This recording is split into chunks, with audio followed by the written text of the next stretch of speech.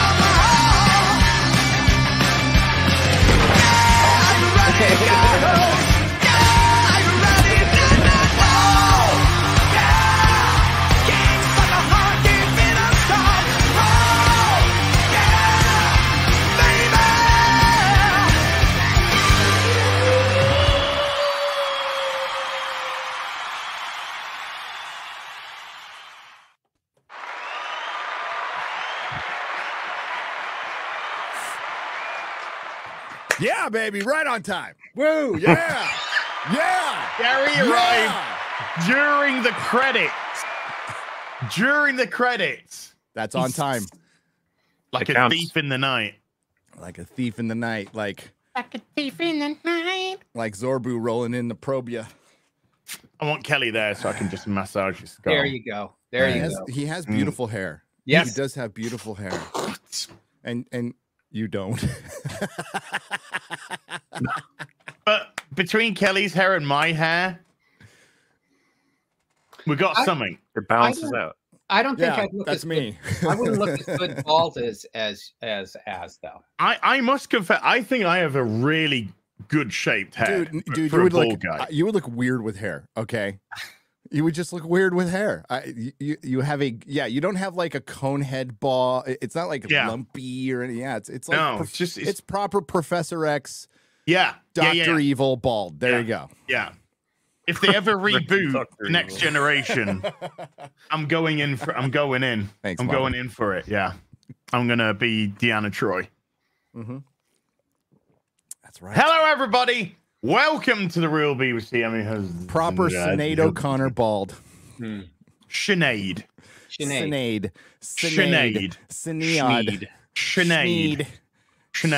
R.I.P. Sinead O'Connor. R.I.P. Nothing compares Sinead. to you. Hey, her first album, Lion and the Cobra, pretty damn good, dude. I always loved her doing Heroin with The Edge. That was my favorite. That was and the song. Yeah. No, that was her debut song, right? Yeah. And she was discovered by David Gilmour from Pink Floyd. Yes. She was. Yeah, that's a great song. That's my favorite one she did. It's a good one. Yeah. Yeah, it was a breakout. I guess I can get on camera now. Hello. As you can see, we have a very special guest here today. But first, before we get to that, Gary, how you doing? I'm busy because traveling was horrible, utterly horrible. I'm done with local flying. If it's within 20 hours, I'm driving. I'm not getting on these crappy little planes anymore. Dude, I'm just done. I'm just effing done. I'll go to Egypt. I'll go to the UK. Lebanon. That part of the trip is probably not going to happen. The Lebanon trip is looking like it's not going to happen. But I hear Israel's lovely this time. Yeah. But got on a Southwest plane, so I was delayed longer than my actual flight on the way there. Then we sat on the way back. We sat on the tarmac for an hour, and when we got back, when we got in, we found out why we were on the tarmac for an hour because we were flying in a fucked up plane, and they took it out of service as soon as we were done.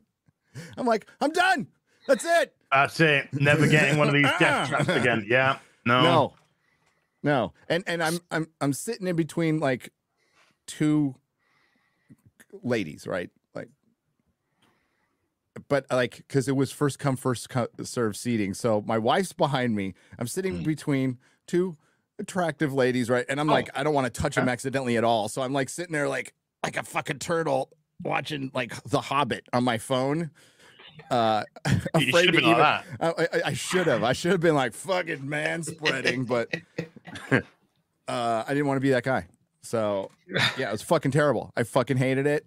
The plane smelled. It was awful.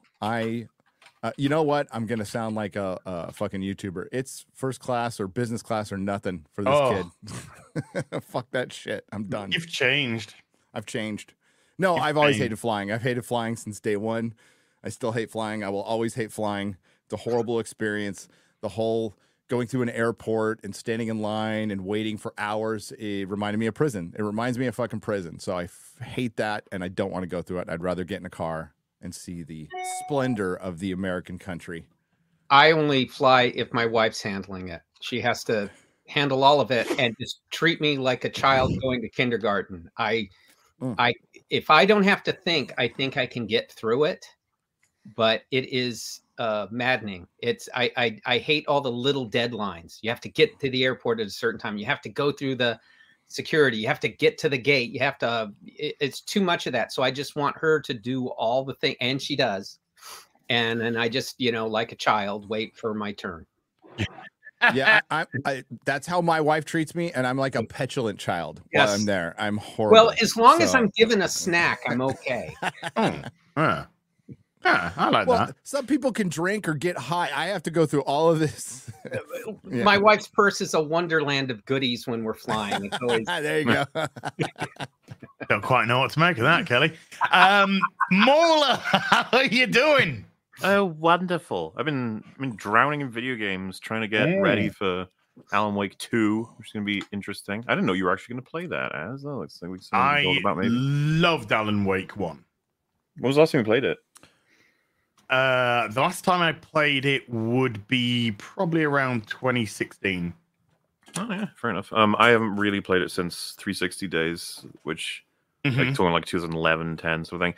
This will be interesting, yeah. See what Alan Wake 2 has got. Did you know that Control is supposed to like cross over with Alan Wake as well? I know that they're meant to be in the same universe. Yes. But I do have an Alan Wake collector's edition still factory sealed. Oh. A statue? It's like a book. No, it's only like, well, one collector's editions weren't mental. It's just like a thicker, almost the same size but a little bit bigger than the game. But it's got like a art book. Yeah. But wow. It's nice, and it comes out this Friday, by the way, folks. And I'll be playing it this Friday and all during Friday night. Anyway, we have a special guest. No, sorry, Mauler. Anything else? Not really. I mean, it's weird when my job gets to the point where I'm like, as I'm struggling to complete video games, to complete video games. It's times like that, though, you have to just take a step back and go, God, I love what I do for a living. Oh, yes. MCU? Yes, MCU. Yeah. Oh, my God. There it is, baby. Dude. I've seen you tweeting about it, Gary. That book is an interesting read, I assume. It is until the end, right? So there's some good. We'll talk about it. We'll discuss. We'll discuss because it goes like straight. I think it's kind of written by Kevin Feige. It feels like it's ghostwritten by Kevin Feige. It's not super critical of him ever. What a surprise! That does surprise me. And we have a very, very special guest today, returning. I'm very happy to say as well to the show, Batman cover artist, Batman Internals, Dead Man, and just launched today, brand new Kickstarter, Dracula. Yes. Part 1, The Impaler. And doesn't he do a lot of that? Yes, he does. Oh, Vlad was mad for it. Yes. So that we will be discussing that. But first of all, Kelley, welcome back to the show. Thank you. Good to see you guys. Thanks for being here. Yeah. And who writes that book? Who writes that book? For you? Matt Wagner. Matt effing Wagner. Yeah. That's awesome. Grendel fame. A genuine genius. Yes. We're going to go through that. Don't you worry. There's a nice little video to watch. I've already put my order in.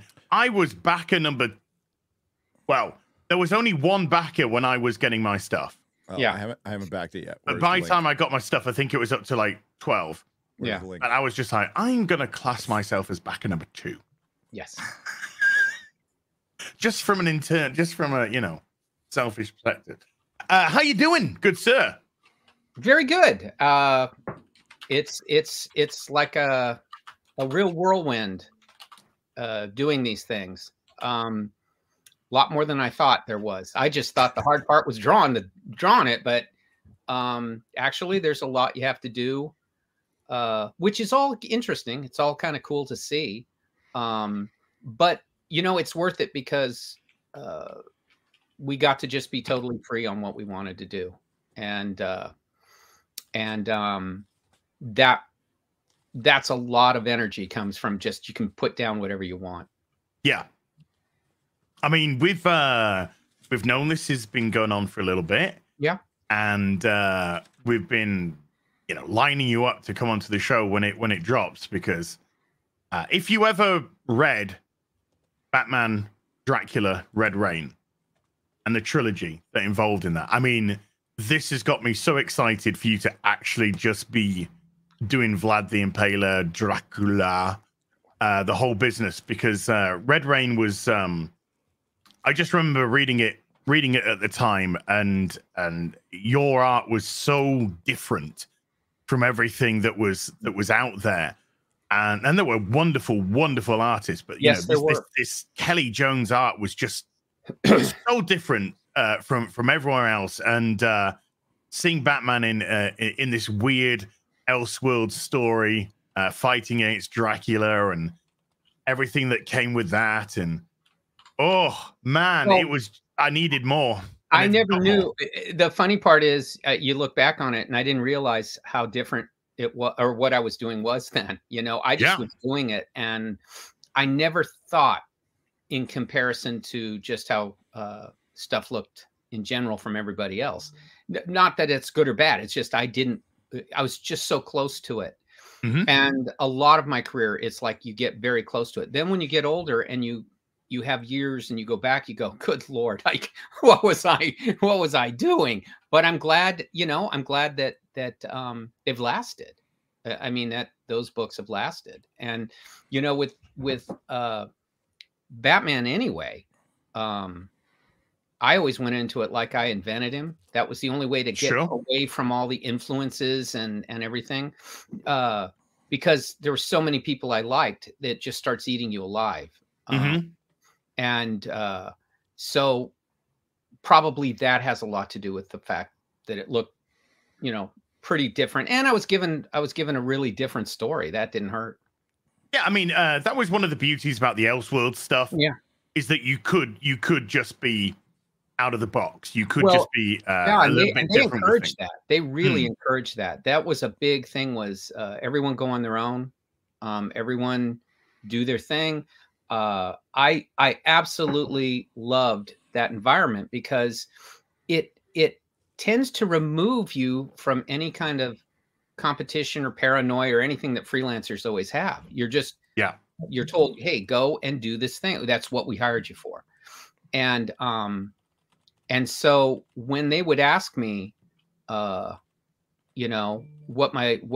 it was I was going for, my motivations, it was never in a critical way. It was like they were just curious, so but again, like you said, I was surrounded by a lot of great people at that time. I thought and I was off in the woods. Everyone else was in the spotlight. I was off doing, you turn something in and that's fine, but they have the monthlies to handle and whatnot. And that was also pretty freeing when you're not the reason the record label has to stay afloat. Everyone else is keeping it afloat. I just figured, and you get into the mindset, well, I'm going to do something different for those people who want something different. And I'm going to do something different for people curious about whatever the story was. So I never felt like, oh, I'm going to do this thing and be a, independent rebel voice. It was, I couldn't really be anything but. So it was just a good, it worked out just well. I mean, your artwork is, and we'll see it. Don't worry. I'm going to let more people come in before we go into the Dracula campaign because we're just started. But your artwork just lends itself to horror. It just lends itself to horror. And having just started collecting comics, I was very much a comic normie because I was just used to the Batman and tech at that time. And we were just getting into the Nightfall phase, and you were doing the covers for Batman. Yeah. And so as somebody who is then sort of nervous at first to branch out into the Elseworld stuff, but just so in love with your covers that this was just like a no-brainer to pick this up. Just kind of open my mind about where you can go creatively with two very established characters. Dracula's. I mean, you say it in the video, but it's true. Dracula's probably one of, if not the best known character in fiction, in horror, certainly for horror. I've always felt Dracula and Sherlock Holmes. After they're the most known, and once you touch those, you better be serious. I mean, I would go. Yeah, I mean, Dracula, Holmes. I would say Frankenstein's monster. Frankenstein is another huge one. I think those, within itself, obviously very different genres with Holmes. Well, kind of not actually. There's a lot of supernatural in the Arthur Conan Doyle stuff, which is phenomenal. But yeah, just to see how are you going to balance it? That was one of my initial things. Like, how is this going to work? Because I was thinking about how is he going to make Batman and Dracula actually work? It's just like, when you're reading it, it's just like, duh. It's just like absolutely makes sense. And of course, we have the Gotham by Gaslight, which was a very clever telling of Batman in Jack the Ripper. So Batman does work really well in a horror environment, and it's surprising that certainly that character hasn't been played with more in that field. Well, I think what happened was Doug Mensch was a big fan of horror as well, and he had told me, if we're going to do it, let's do it full-throatedly. Just go in and do it, and not hint at it and not Scooby-Doo it, but really go in. And his premise was good. He said, Gotham is a long history of being kind of a corrupt place. It makes all these crazy villains, and its punishment would be Dracula coming and finishing it off. That was his premise. And Batman would have to stop that. But first, Batman has to believe it's actually happening. Yeah. So, and he wanted to take the character through the journey of like a reader, that they're not going to believe this. And how do you do it? I mean, he was very clever in doing that. But all of that too was underpinned by the fact that he wanted a truly Gothic story, not just in look, but in what Gothic means. In that, even if the right objectives happen, a lot of bad stuff happens. He sold me on that with a really nice premise. But what really made me feel good was the first several pages I turned in. I was wondering if they'd go for this. Yeah. I mean, everyone can say it until they see it. And I around 30 or 40 pages penciled in, I then began to breathe a little easier that they were not freaking out, because I couldn't think of any other truly supernatural Batman stories up to that point, even if it was an Elseworld. No, I mean, there was, you get the odd Neil Adams, Neil Adams stuff, but other than that. Yeah, because Batman's a very grounded in reality character. And I like him that way, even though I do it the way I always did, even in the regular mainstream. I always saw it in the mainstream. I always saw it as a film noir. Yeah. And that was my take, was always, if he does not have superpowers, I'm not going to highlight the superhero look of him as much as this true revenging thing in the night. And that because you have to come up with something with a character that's been around 60, 70 years. You know, you just can't go in and say, I'm going to do the same thing. Even if I got the same kind of stories, it would change how they would look in that presentation. And I was willing to take heat for how I drew him and whatnot. But, you know, in my head, there were so many other people doing great versions of him. I felt, okay, if someone doesn't like it, that's okay. You know, I'm like that. If somebody doesn't like something, I'm okay. What? Yeah, it's a shock. Insanity, I don't mind. I actually think different opinions is very healthy. It doesn't crush your identity as a human being, and you crawl and then go complain on Twitter and say it's the fans' fault. I'll be honest with you. I actually respected people who would stand in line when I was signing books to tell me how upset they were with the long ears and the case. I was never offended by that, because I thought, you know, this character, yes, I'm earning my living doing it and I'm loving it, but this character probably means even more to them than me. You know, they've been I understand that. They walk on broken glass to get these issues. And, you know, so it isn't so much I would apologize. I would always take the time to try to explain that this isn't done just without anything but kind of my view and respect for the character. But I completely was not going to change their mind. I didn't want to change anyone's mind. I don't believe you can by just words. You either like it or you don't. Actions. So but I would never disrespect somebody for disliking it. That's cool. And I wouldn't take it personal. My identity, though, is not being a comic book artist or that's not who I am. So hearing that kind of stuff, you know, I would hear these things. I would never tell my wife, because, you know, the people around you get very protective. And so I would never tell her anything in those days like that, because frankly, you know, I don't want her involved in it. And so that was a healthy thing, because I could go on and we'd go to dinner or go to a movie or just BS about whatever. And you don't feel upset. Because of that, I could remain independent.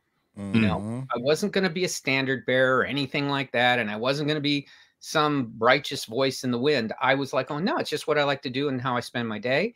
And if DC were to call me after a few years, say, you know, we're sick of this now, I'd have been fine. You know, everyone gets their moment on stage. How long can you play shortstop for the New York Yankees? You get a few years and then they get the new guy.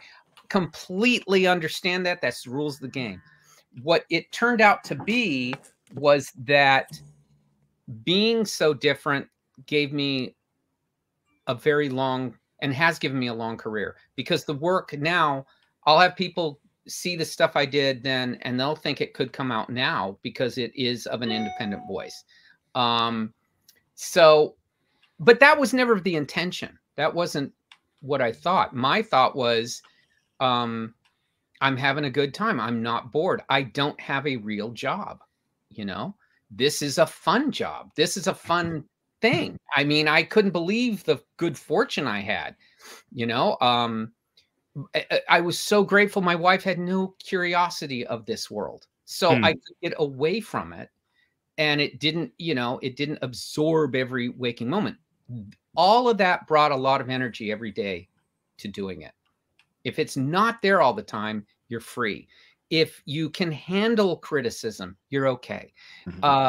If you don't take it personally, and you just realize that these people care. And I admired that. If you want to know the truth, I used to admire it. And because I grew up loving comics, I still love comics. I care about comics. I want comics to, comics don't need Kelley Jones. They need me only to be a fan of it. And that's my head. So if it ends tomorrow, it's okay. I'm just, but it's given me this great life of just not having to really work, even when I'm working on a holiday, even when I'm working at 2 a.m, even if I mean, I hear all these people complain about it, and there's, I guess, you know, but I don't expect anything, you know, If people like me, they do. If they don't, they don't. My favorite comments are usually from people saying, I didn't know what to make of you. I thought, but then they start getting into it, and then they become a fan because they begin to get that there was an idea behind it, not a shtick. Yeah. Yeah. That's really important. That sounds really healthy, Kelley. I'm not sure if you belong on the internet. I don't think you can survive if you take it personally or feel like you can't. It's business. You can't. And for me, I'll tell you, my biggest concern wasn't trying to be some avant-garde, independent, whatever that is. Mine was trying to get the 22 pages and a cover done a month. That was my main goal, was not to disappoint my editor and Danny O'Neill, and not to disappoint or hinder the people that were following me, and make sure the retailers got their books on time, make sure the distributors could ship something. I mean, that was my main thing. So my big fear wasn't how do I redo, or invent some new angle on something. It was like, don't get a cold, try to try to be that person that no one has to worry about, in terms of getting it in. I do think it's important, and it made me become a much better artist, because when you're under that, you have to produce, you have to get it done, you have to get it in on time. So your mindset is getting it done for that day, whatever you can, and giving it your all as you must, because other people are doing it. I think it hurts other artists if they don't do long runs. I think it teaches you. It clears my mind. I can sit down now and draw pretty effortlessly, as opposed to when I used to, because I've learned how to think, as opposed to I don't even use fancy tools. It's the number 2 pencil and a kid's eraser. I don't say that because I don't need anything. I don't need it. What I've learned is to develop how to think. And that came from those, specifically those 3 years under Danny O'Neill doing the monthly book. Because I mean, I mentioned this last time you're on the show, but obviously there'll be lots of new people here. But I do recall saying to you that I was so used to you being this cover artist, because you was so larger than life on the covers, and you sort of, again, your artwork lends itself to that sort of splash display of being front and center bang. But when it was announced that you were going to be taking over the Batman interiors, I was just like, because of the ridiculous quality of the work, I was just like, how's he gonna manage? You understand that first month when they sent the script, and I knew I had a month to do it, I was thinking exactly what you were thinking, that there can't be a drop off. You have to keep doing this. Look, I was very lucky early on to have people, Neil Gaiman, Doug Mensch, Denny O'Neill, Archie Goodwin, they all could see something in me that I couldn't see. I couldn't see it. And they would get a hold of me and give me these very grand ideas because they felt I could handle it.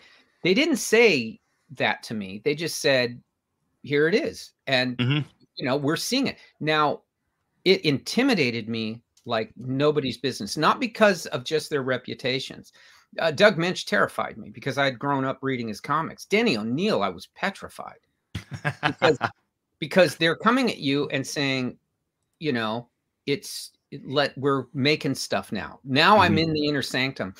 So I had to be very calm and act to nod accordingly, and then go vomit, because it was all, these are the people that made me love this stuff. So I remember Neil handed me the Seasons of Mist stuff without even with nothing other than, let's just do it. Let's just do it. We'll just figure it out as we go. Doug, the same thing, because Doug had done so many things, and he was the same way. They were acting that way.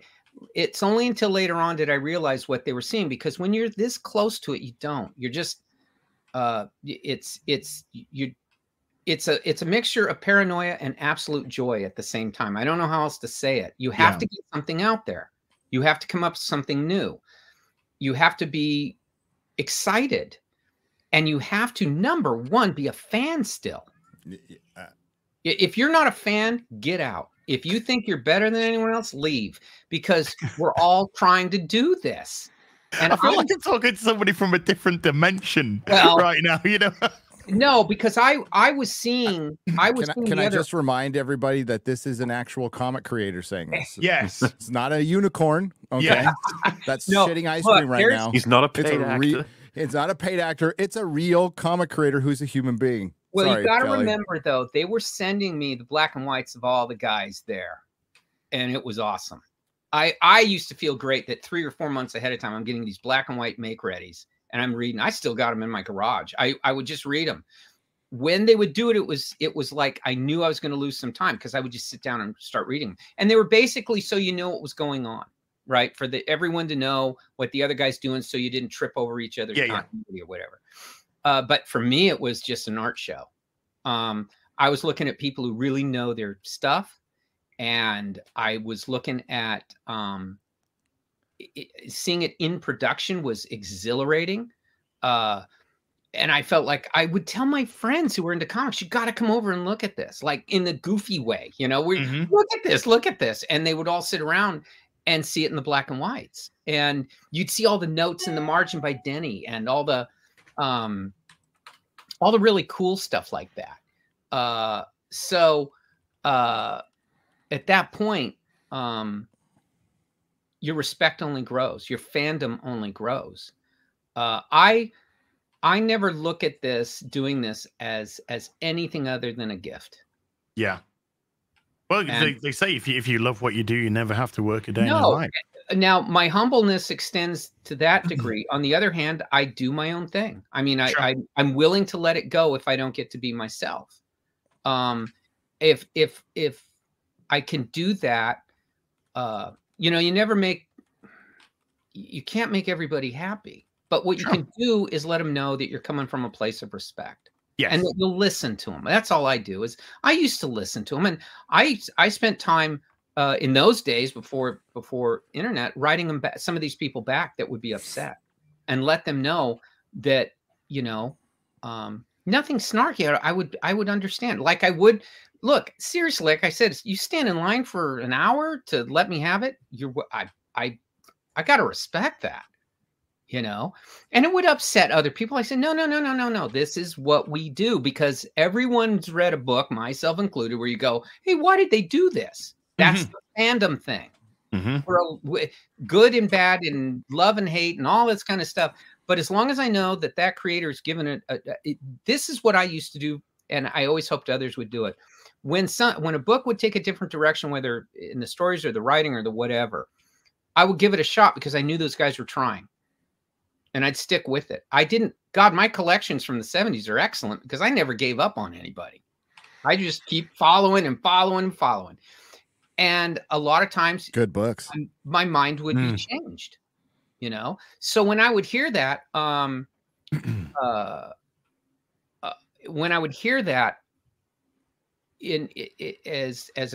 now doing it, I'm very careful about saying professional. I have no formal training. I'm embarrassingly ignorant. But I do have this love and emotion for it. And it carries over from, you know, when I was a kid and I first was able to get this stuff. So I'm, you know, a fan who got lucky, got a front row seat, got to be in the secret editing rooms. I remember going into Denny O'Neill's office, and it was like Valhalla, you know. It was just an office, but Denny was there, and he had, you know, all of his stuff, and, you know, that was awesome. Can we protect this man at all costs? Yes. All costs. All costs. I want everyone circling the wagons right now. This man stays safe at all costs. Kelley, you are, my God, not just as a I'm not alone. There's others. As a professional, because you have earned that title. But my God, you are. Well, You're an amazing human being. I love comics. I love, I get a hold of artists and I go, man, you're doing great. This is terrific stuff. And I can tell they're surprised when if what do you want? Yeah, what do you... no, I just, hey, this is great stuff. And there's a lot of great people. The only thing, if they ever ask me anything, I just tell them, keep doing what you're doing. I always feel that, again, production makes you better. It's just the way it is.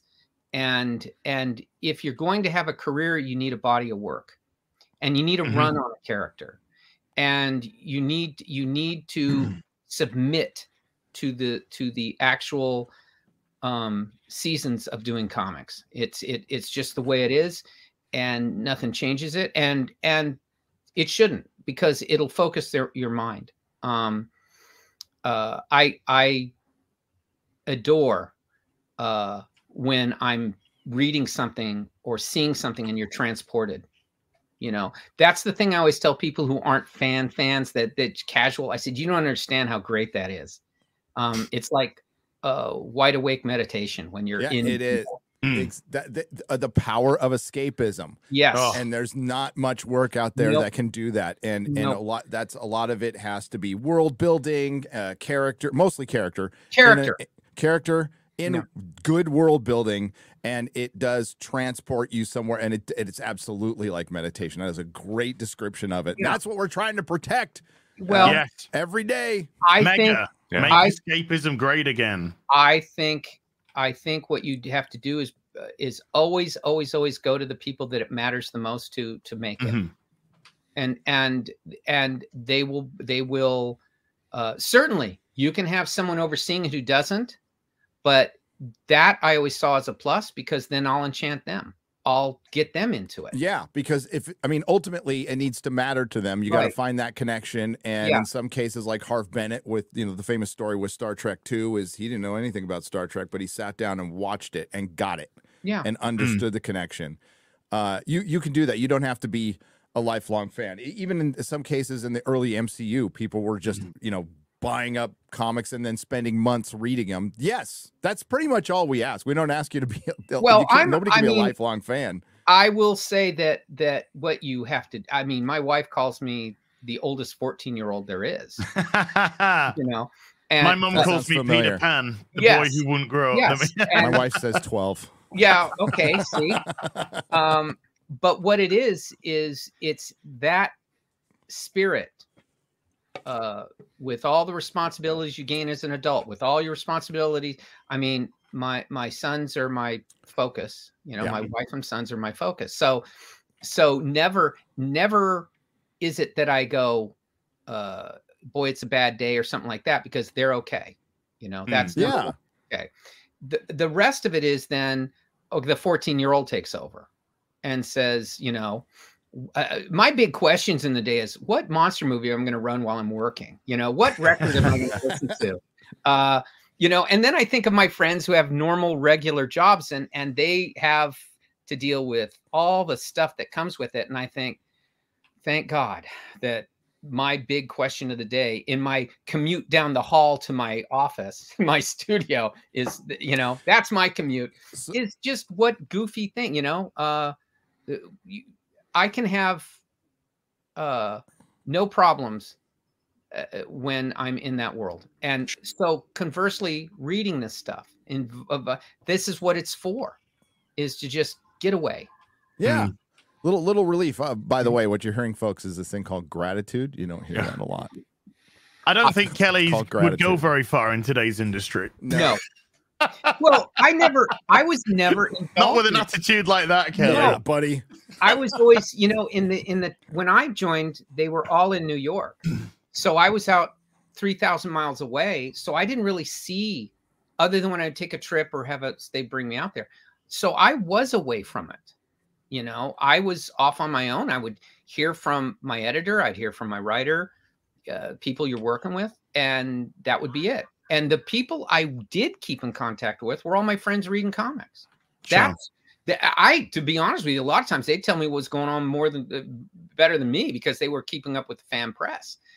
And so when the lion's share of my career was on my own anyway, you know, and I would go to shows. When I did go to the shows and DC would send me somewhere, I was just the biggest goofball. I know how I mean, I just sit there and, you know, and I looked extraordinarily young when I was at that age. They all thought I was like 12, like, you know, they thought, God, you're so young. But, you know, I loved that. That was probably the part I loved the best, is because I get to go see all these people that I admired, and they let you walk right by everyone and you could go sit down. And it's not so much imposter syndrome, but what it is I can't believe it syndrome. Sure. Yeah. No, I get that. Believe me, no imposter, mate. Yeah. So I get how you feel. I understand that, you know, when you like doing what I do now, you know, online, and having somebody like you on the show, or somebody like Graham Nolan or Chuck Dixon, and you just you know, you try and maintain this level of decorum and professionalism, and you having this interview, and inside I'm just like like that. Well, that is exactly what's going on inside of me. I liked when you had Mark Millar on, because I had not he was phenomenal. I had not heard, you know, I knew his work and I really enjoyed it. And but I didn't know anything about any of it, and it was fascinating. So I was doing the same thing. I'm going, wow, this is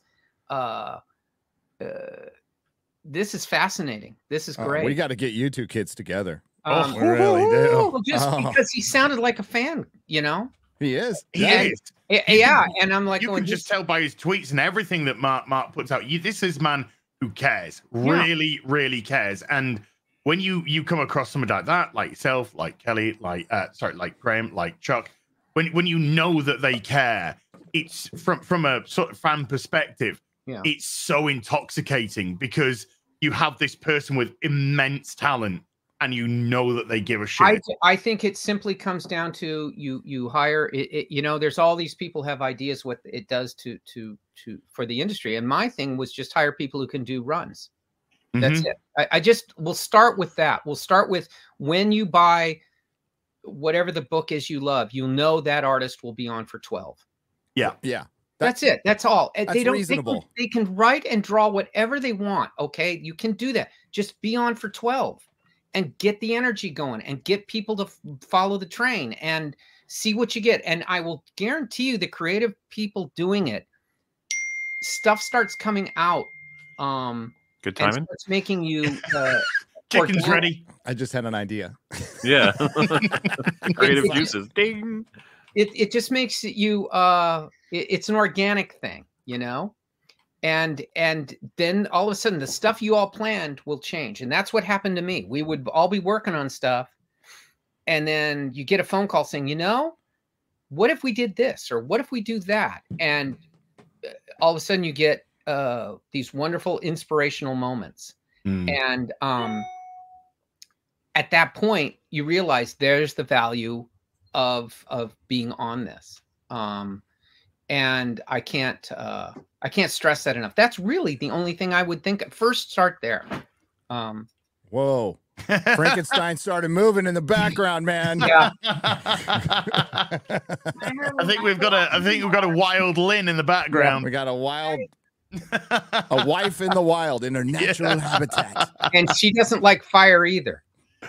No, fire bad. Fire bad. Brr, brr. No, like I said, that's all I would do, guys, is just really start with that, and let the imagination start to go. And I think when you get into that kind of routine and that kind of structure, that's where comics come to life. That's where the camaraderie of it, you know, and the journey.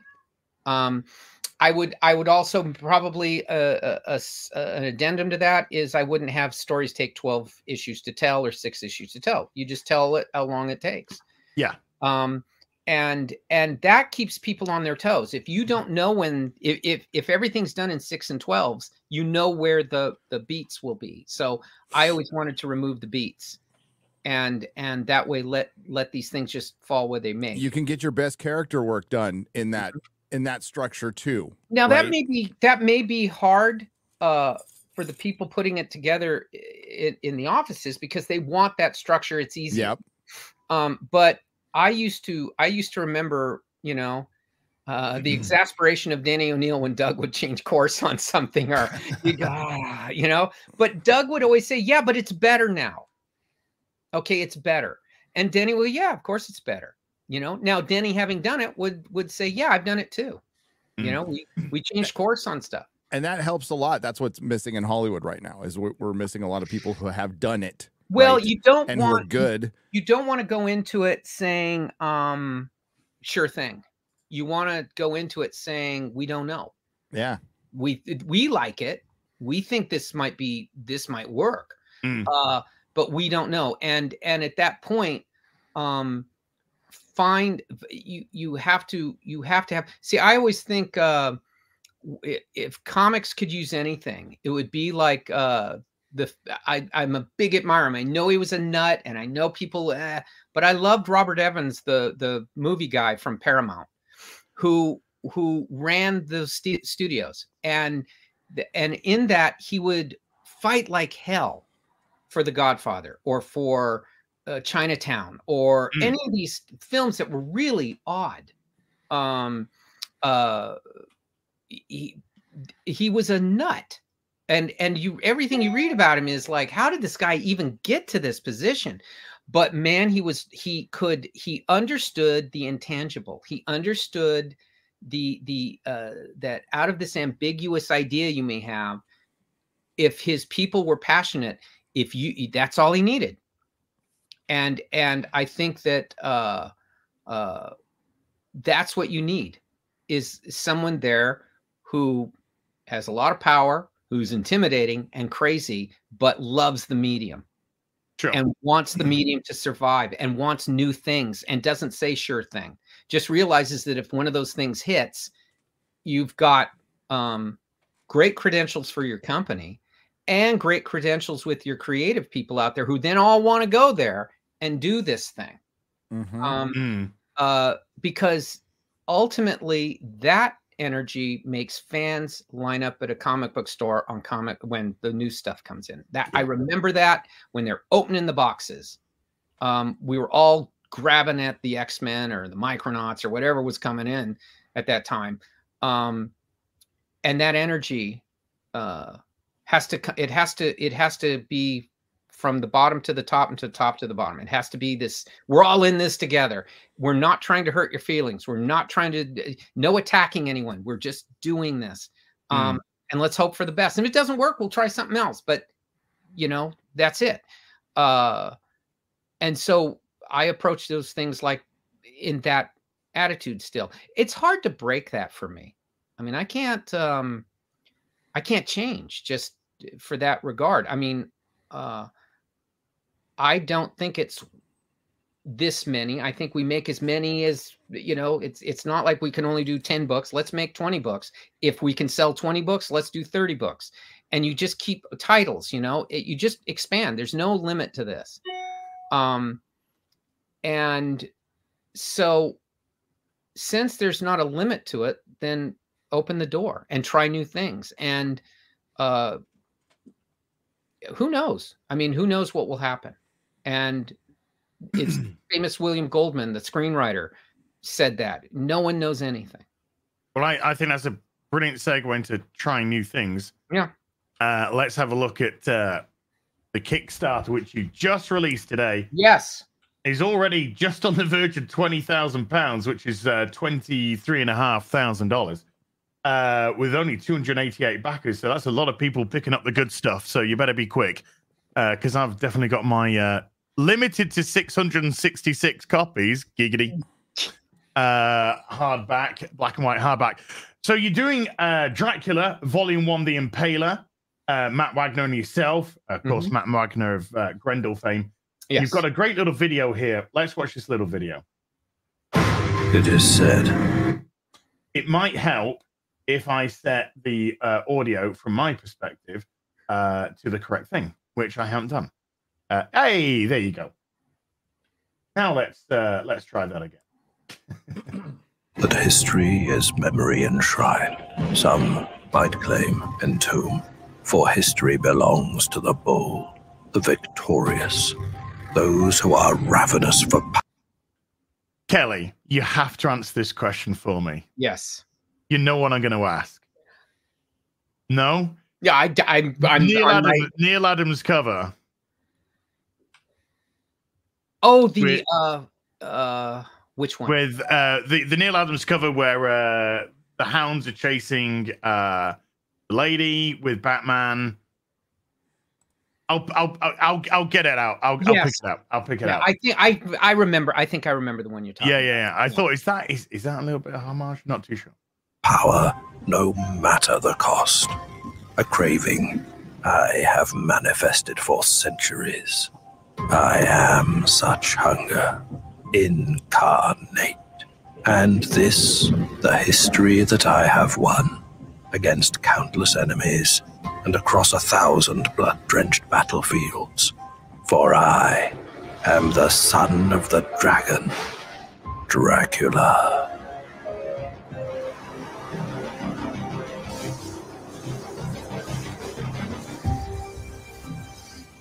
Bram Stoker's classic novel created arguably the most famous character in all of literature.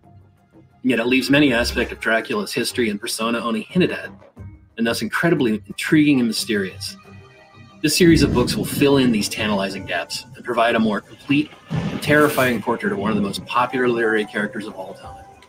He had come to me with this great horror idea, stuff I had never thought of, never seen, and I love Dracula. I love vampire lore. Our collaboration here is the culmination of our longtime friendship and an incredible synthesis of our two lengthy and accomplished careers in comics. The joy of working on it is absolutely on every page, every panel. This isn't yet another retelling of the novel in comics form.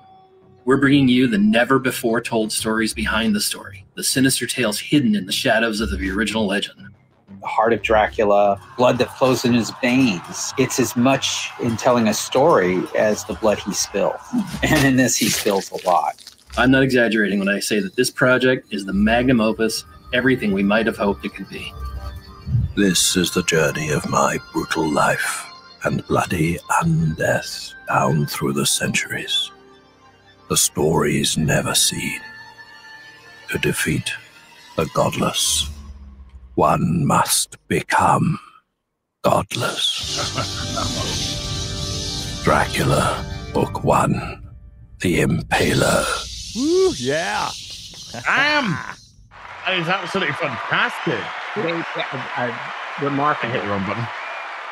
That is a phenomenal. Yeah, they did that was well done. I remember being quite impressed when I saw that. So the link is pinned at the top, folks. If you want to link to this Kickstarter, I mean, the artwork there, Kelley, was absolutely gorgeous. Thank you again. What I was saying earlier, it comes from it. Really was just Matt and myself. We started doing this thinking of going through just normal channels, and then as it kept going, we realized that it couldn't really do that. We would have to go because there was just too much stuff in here that like Matt said, I don't want anything changed. So it's beautiful. Thank you. And it is that thing when you're free, it does make a difference on your outlook on, and also it's kind of working without a net. You don't know how well this will do. I have no idea. I just know that, like I was saying earlier, I was enjoying every day working on it. You can tell when you see the art, you can tell it's drawn with it's just drawn with passion. So yes, passion. I love that. That's fucking awesome. It's absolutely phenomenal. I just backed it. Thank you. Yeah. Sorry it took so long. Yeah, you're an hour. It's phenomenal stuff. So, what's that in real money? I did real money. Sorry. I did hear the narrator. Sorry, Matt Wagner say books. Oh, in real money, it's $24,500 already. Right. I hope that's good. You've been up. Well, you've been up for 2 hours. Something around that. Yeah, just about 2 hours. So I don't think it's bad. 25 grand for 2 hours. Okay, All right. Yeah. I wouldn't personally get out of bed for that. Yeah. But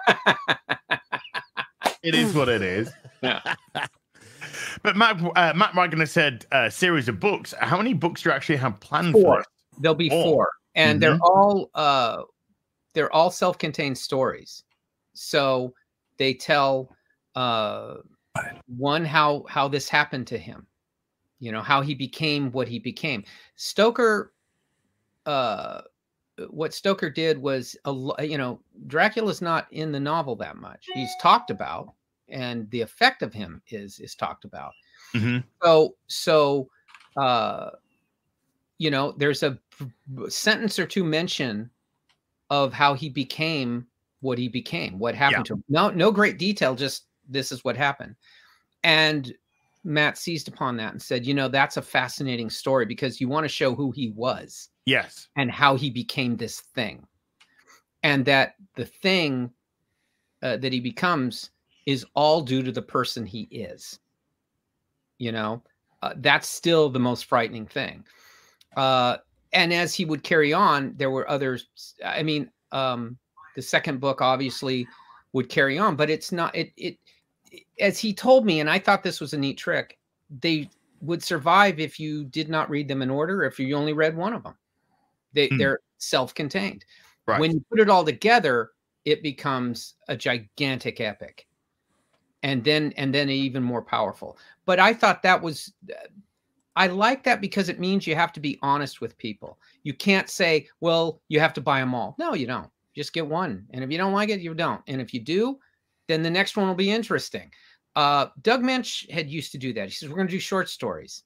You know, we're not going to be connected. If you like it, you like it. If you don't, you don't. But you'll know that we are telling Batman stories, that they're very, and that's what this is. It's like telling these stories. You can stay harder edge too when you're telling a complete story. Sure. You know, you don't save anything. You lay it all out. And that kind of approach means to me a much more satisfying read. I mean, Matt's very literary, but everything he does is pulp. I mean, it's all, you're going to see it. You're going to, I mean, that's how it was when I read the script was he told me on the phone what he was going to do. And it knocked me out because I think I know everything about Dracula. I've read it all, seen it all, you know, read the actual histories of him and the whole thing. And here he was coming up with this stuff, and it wasn't like weird. It was like, no, it all was there. He just expanded upon these things and went into stuff that I was not expecting. And it was fabulous. He does not do the tired old tropes. He doesn't do, oh, I see the connection. It's like, it comes to you. And, and again, it's 90%, 99% this man's personality, his character.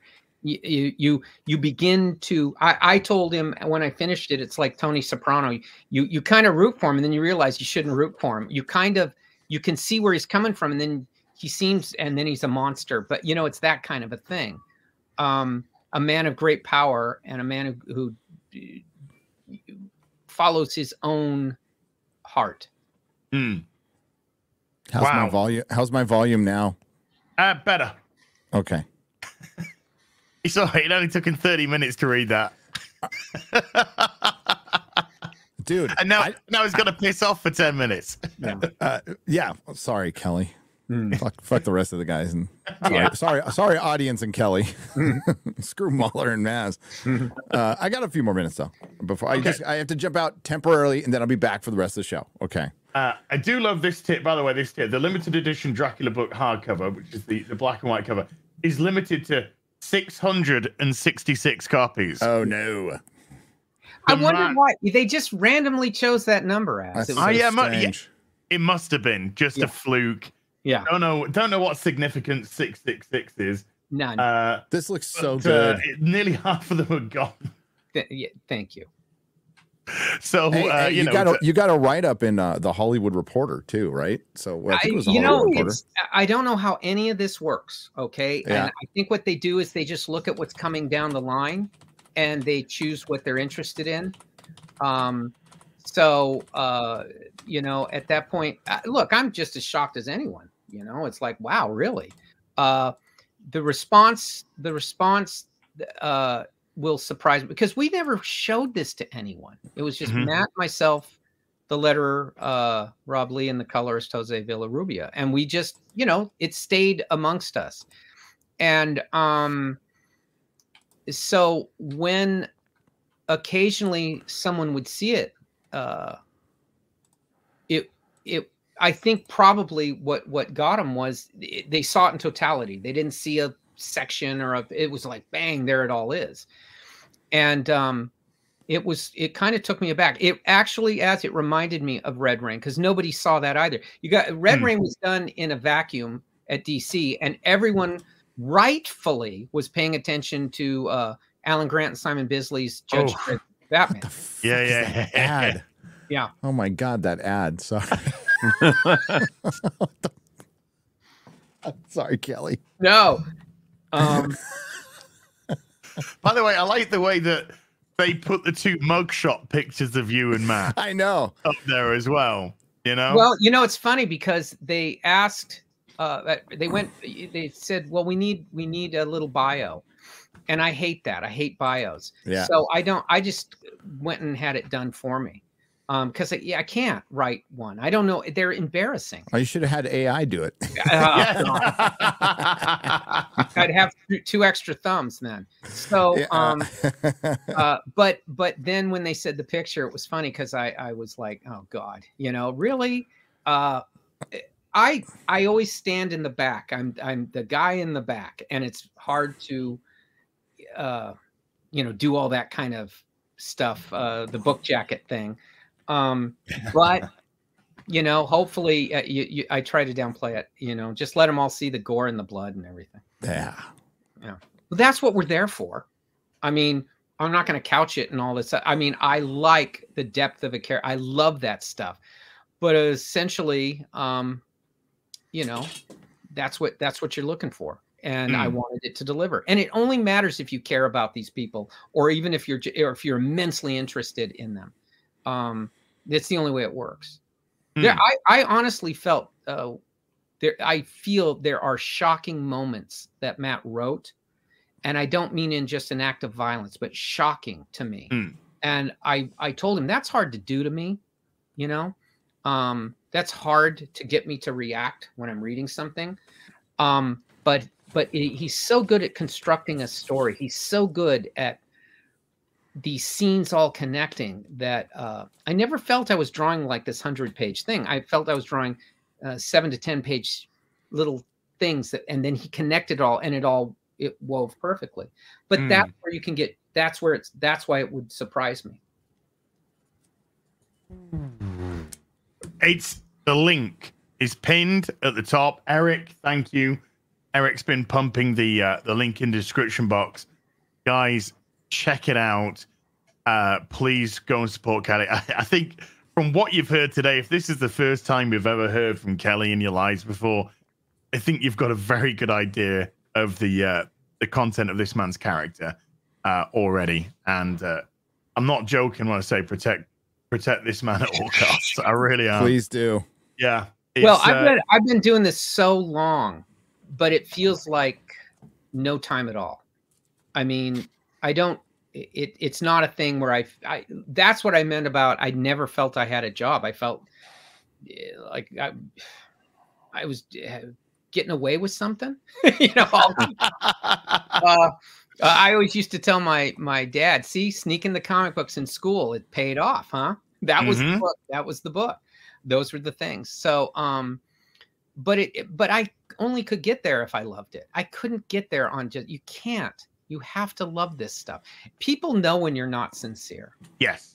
Yes. They can tell when you're not, They There's a know. surprising amount of overlap with everything you said to YouTubing as well. Well, Yeah. I think, but that's fandom, and that's true of anything. I think you can. I would go back and read, and they're still there. You can read the reviews from the 1820s and 30s and 40s, and the vitriol over Dickens or over Jane Austen, or you read these things. They're fascinating. Mary Shelley's work. You can see how nothing's changed. You know. It's just the technology's evolved. That's it. Yeah, it is. But people want to talk about it, and it was important. These things are important, and anything new is going to take time. I mean, anything new, and I accept that because I can remember that doing it to me. I mean, it doesn't mean you can't do something new, but it means you got to respect the material. I didn't go into Batman saying, I'm going to change the world. I'm just going to do him through my view, but he is going to be Bruce Wayne. He is going to be the world of Batman. Gotham is going to be this frightening. And the only thing I did was hype up stuff and say Gotham's a character. I used to tell him that all the time. Sure. Gotham is a character. Every bit as much as everybody else. And it's the only reason they're all this way anyway. And so it's going to be wherever my imagination goes, but it will be Gotham, you know? And so I didn't feel I had to reinvent the wheel. I just felt like, I took a different road with those wheels, but nothing that would be people could criticize the long ears and everything. I was fine with that, but they weren't going to be able to criticize the authenticity of the character being in those books. The stories were going to be authentic. They were going to be all of the mystery and all of the noirishness of it. And it was just how I saw it. That would be it. It would just be how I saw it. But I didn't feel upset if people didn't like it. I tend to dwell on that. I had a lot of love for it. I had a lot of acceptance. I remember that. I didn't use that to go after the people who didn't. I actually elevated them to have an equal voice, and know that I was listening and know that I wasn't, being some kind of jerk. There you go. Speaking of jerks, I got to go. Sorry. I'll be back though. I'll be back. Okay. I'll be back. Long. But love you, Kelley. Back the book. I backed it, and I'll see you guys in like 20 or 30 minutes. Okay. Oh wow. Okay. See ya. I'll go as fast as I can. He put 10 in the chat. Did I'll be I gone put for 10? 10 minutes. I'll be gone for 20, read 30 the minutes. Chat. Read the chat. I'll try to be faster. Okay. Sorry. I'll be back. Bye. Bye. Bye. Comes late, goes early. Now we talk about him behind his back. Yeah, now he's gone. Yeah. What a wanker. Yeah. This guy dragging down the show, ridiculous. Easily gonna fire him. Yeah. Kelley, I'm gonna scooch through some supers, and I'm just gonna see if I can cherry pick some which are gonna be something that you can get your teeth into as well as some others. Can't do that one because it's for Gary. Yeah, are you a Frasier watcher, by the way?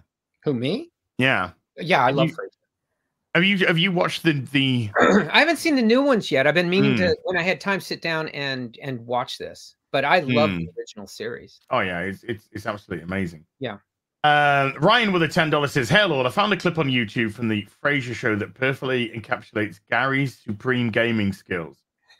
The clip is called Niall Sucks at Video Games. Legion of memers, you know what to do." Yeah, I can relate to that. I mean, I don't know why, because he's so absolutely amazing. Ray Fan with a £5 says, "As with your weight loss, you're gonna have to update the opening credits." Nah, we'll keep that. Yeah, we'll keep me looking sexy and on the front there, in my knickknacks and whatnot. Let's go down here. Slade Wilson with a $5 says, from Red Rain, whose idea was it to have Batman draw a cross on the wall in blood with the sunlight blocking Dracula's path? That was pure genius. You got to give it to Doug Minch. The man knew his stuff and loved Hammer films. He liked the action of those films. He knew vampire stuff inside out and backwards, and thought that he was always trying to come up with new ways to deal with new visual ways. And I remember him when I read it, I thought it was wonderful, because it seems like something Peter Cushing would have done. Yes. It feels straight out of a Hammer.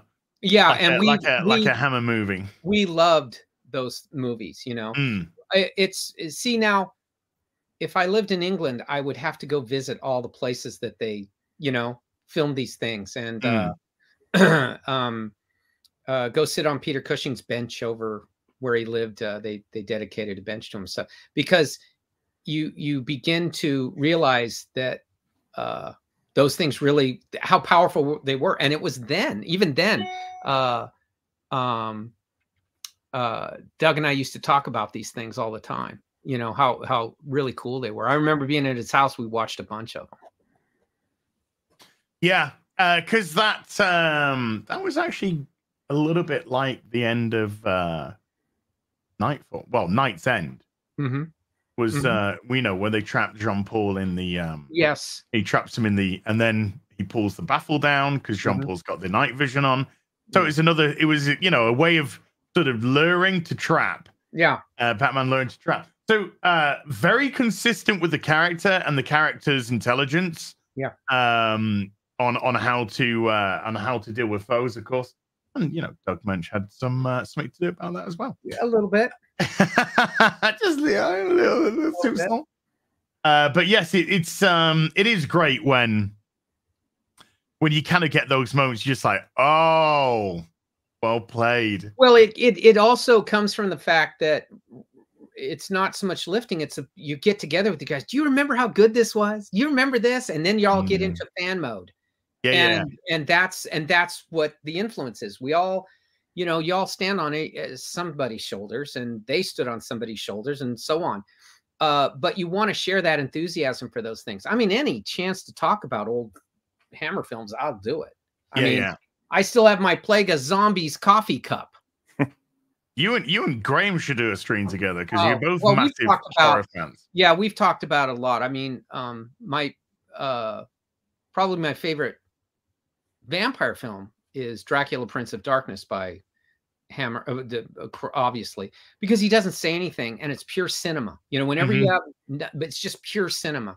Yeah. So it affected me, and I still think the resurrection scene is the goriest, most gruesome resurrection scene ever. And I'm not going to ruin it, if people see it, they'll go, oh my God. It's nauseating, but it's wonderful. That's what I like, nauseating and wonderful. Yanka with a $2 says, Kelley or crew, I'm self-teaching animation. Do you have any tips? Just produce. There is no, I find that certainly there's ways to do things that might make it easier, but when you discover your own answers, you have a style. You create your own style. And I'm a big Werner Herzog fan, and all he said is grab any camera, film a film. You don't need anything. Ray Bradbury's famous thing about learning to write: don't go to college to learn to write. He says read books. Find your favorite guys, and then realize that when you're finding your favorite guy, you feel all this emotion. So you want to get that on paper, and so just a lot of emotion. And keep making them. Just keep doing it. It will happen. A lot of people don't produce. That's the number one. A lot of people just don't do it. They, if you're going to have a career in anything, it's got to be that you have a body of work. Yeah. Magnum North with a $20 says, love you, Kelley Jones. Respect. God bless. Best name I can think of with a $20 says, "Hail all, I totally get Kelley about being a 14-year-old. Yesterday I went to my local comic shop and got a hardcover of the Barry Windsor Smith's Wolverine run. My excitement was hard to explain to normies." So let me pose this to you then, Kelley. Yeah. hope I'm not backing into a little corner here, by the way. But what are you reading, comic wise? What are you reading at the moment? As of now, see that I've been enjoying Jeff Lemire's Fish Flies. It's a kind of an indie horror thing, right? It's very different. And then I'm also my wife Lynn has been organizing all my books, and so I'm going back and reading stuff. I bought a lot of stuff I didn't read, and now I'm reading them. So I'm going through a lot of the old, specifically right now, a lot of the old Marvel black and whites, Curtis magazines. I'll pull one of those and read one. Yeah. But I've also been. It's funny, you mentioned the Barry Windsor Smith. I just had just finished reading Monsters, which I liked quite a bit, which is his new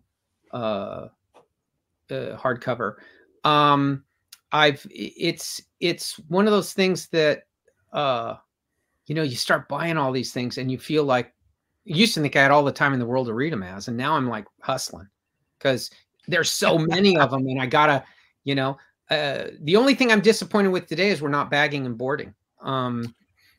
Yes. Well, I mean, I'm trying to focus on just, but that's the thing. I like to see, I generally will learn by other people holding something up they're doing. I've been, what I've been really trying to do is, there's an actual ton of good horror comics being produced right now. So then I'm trying to dig into a lot of those. And it's all, I know it's kind of independent, but I am really digging. I'm looking forward to a lot of things coming up. No, that's not wrong with that. Yeah. I feel like a complete normie because of it. Yeah. And it is because the industry has now kind of spread so much. It's not harder to find there. I can find it easier now than I used to because it's all right out there. Yeah, it's weird. I mean, I say that, but I'm not. Apart from your detective comic covers, because Kelley's currently doing covers on detective comics, and you were just saying earlier about telling a story. If you take all the covers that Kelley's been doing and put them together, they actually tell a story. Yeah. Which is wonderful. But I'm not purchasing anything apart from your tech covers from DC Marvel. But as would it make a difference if people were doing what I was saying, where they would sit down and do 12-issue runs, or if they would try to do, try to be more committed to the actual putting it out? I mean, I know they would have different, it all predicated upon you're interested in what they're doing. Yeah, I think it's more of an issue with what's going on with mainstream than that. Yeah, I mean, would I be interested in seeing reading the Chip Zdarsky Batman run at the moment? Maybe. Yeah. But I'm not, because of DC's attitude towards its audience. I'm buying your tech covers because of you. I'm not buying it because it's Batman, and I'm not buying it because of it being DC. It's because it's by Kelley Jones, and I adore your work. I do appreciate it. And I get that. I mean, I do get it. Look, I keep coming back to it, but I do think that it's very hard to follow things when people only do 2 issues here or 3 issues there. No, I totally get it. That's a stop-start. Yeah, consistency back when I collected like crazy, when I had a pull list the long as your arm.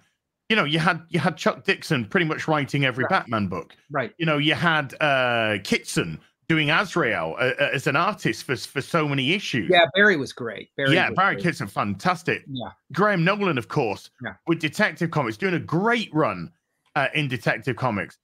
Jim Aparo, Norm Brayfogle, doing stupendous runs. I always loved John Bogdanoff's Superman stuff. Yeah.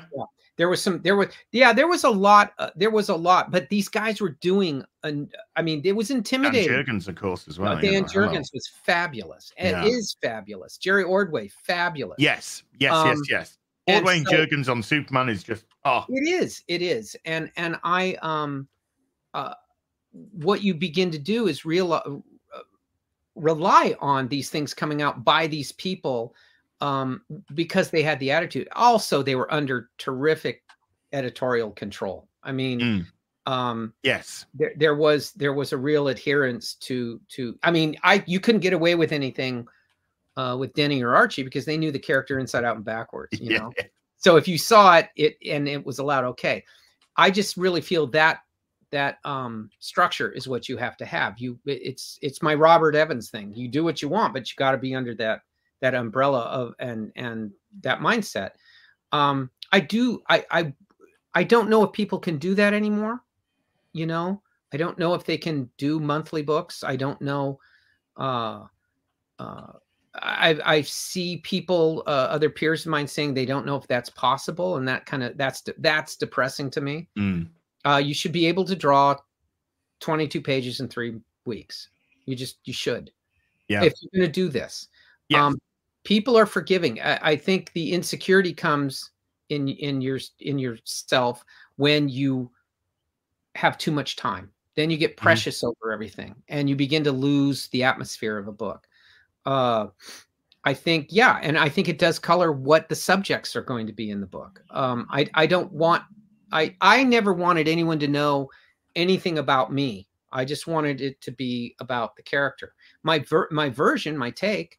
And if you're going to do that, that's good. I always felt Doug put a lot of his points of view in it, but they were all if he were Batman. So he'd always say if he were Batman. So it wasn't like if Doug was Batman. It's like he would think like Bruce. How would Batman? How would Bruce think in a situation like this? It was wonderful because I'd say, God, Batman do some stuff here I know Doug wouldn't do, or I know Batman not doing something that Doug would do. And he goes, well, I'm a professional writer. That my job is to get out of my head. And Doug used to have a great mindset that he trusted his imagination. That he had a great idea. He didn't want it to stretch forever. He says 2 issues is all it takes. I'll come up with something else. That's fantastic. Yeah, that's great. I mean, I love the two part arcs or 3-part arcs. They tended to be my favorite because they just seem to tell very concise stories and very good story. You know, and I was spoiled rotten. Well, in those days. Got Alan Grant, I got Doug Mensch, got Chuck Dixon. Got just these phenomenal writers. I think that we were spoiled by a wealth of people. I felt like I was lucky enough to know Alan Grant, and he was a spectacular person. Very sweet. Regret of my career is we always talked about doing something and didn't. And being in a position I'm in now and being so fortunate to speak to people like yourself, Graham, Chuck, etc. Mark Millar. Again, Alan Grant would have been up there. Yes, on the would love to talk to list. A genuinely sweet and not affected person.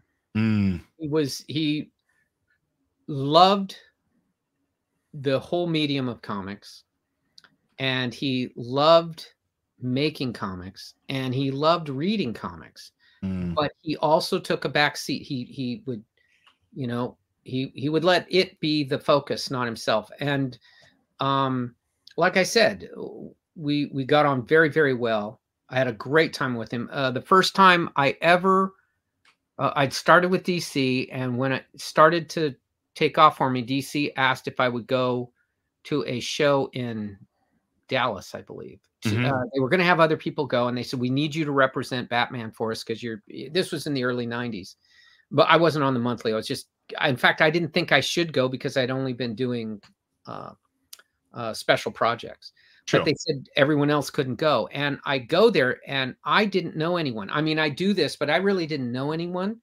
So I went and sat down at where they told me to sit. And out of the blue comes this wonderful, thick Scottish accent with his hand out saying, are you Kelley Jones? And I said, yes, I am. He says, well, I'm Alan Grant. And he says, I can tell you look like a fish out of water. I'm not even going to try to do his accent. It was this close to, and you needed it subtitled, but should have got Mark Millar in it was heavy. So he says, you look like a fish out of water. And I said, yeah, I don't know anyone. I didn't know any of the peers. I didn't know any. I was just sitting there. So he goes to the guy I don't even know who it was. He goes to the guy who was going to sit next to me, and he's not there yet. He just moves all that guy's stuff to his table, and he takes the table next to me. And then he says, well, then I'm going to you and I are going to have dinner tonight. We're going to hang out, and you'll have a friend here. And we hit it off immediately. I have not, he's one of those guys that you could not, he got on a roll, and it was as funny a guy as there was. And I just, he could tell that I loved doing it, but it wasn't who I was. He said something like that because I would talk about everything else. Yeah. And we just really hit it off. And it was one of the best things I'd ever done because he just, he'd ring my room and say, come on, we're going to go eat. And I went, oh God, he really wants to go have dinner. Yeah. It wasn't a platitude. Oh, okay. Yeah, okay. So but he was absolutely engaging. He had a great charisma to himself, and he put it on paper. He didn't have to be the life of the party, but man, everyone listened to everything he said. And he had a great way of saying very dry, very funny things. I don't know if that's Scottish or not, but it seemed so to me. Yeah. So yes, he would do a thing. My wife comes from Scottish descent, and but born here. And I told him that, and he hadn't met her yet. And he says, "I'll be the judge of that. I'll tell you. I'll tell you if she is or not, and that's just bull or not." But he met her, and he didn't say anything, and I did not tell my wife that. Sure. He just looked at her, and he looks at me and says, "She could walk down the streets of Edinburgh, and everyone thinks she belongs there." So she goes, "What is that?" And then I said this thing that it was great. He was just great. R.I.P. Alan Grant, man. Phenomenal. Yep. I miss that man I think about him a lot. Oh, man. Nerdy Geezer with a £2 says, I always preferred the long ear look on Batman. I appreciate that. I gotta say, when I saw your covers, and I saw just, this isn't, I hope this word isn't insulting, the exaggerated. Yes. No, there's no insult. You cannot. I loved it. I fell in love with it because it was so different, and but more than being different, it was just larger than life. Yeah. When you did your Bane, for example, it was just like, holy shit. You know what I think?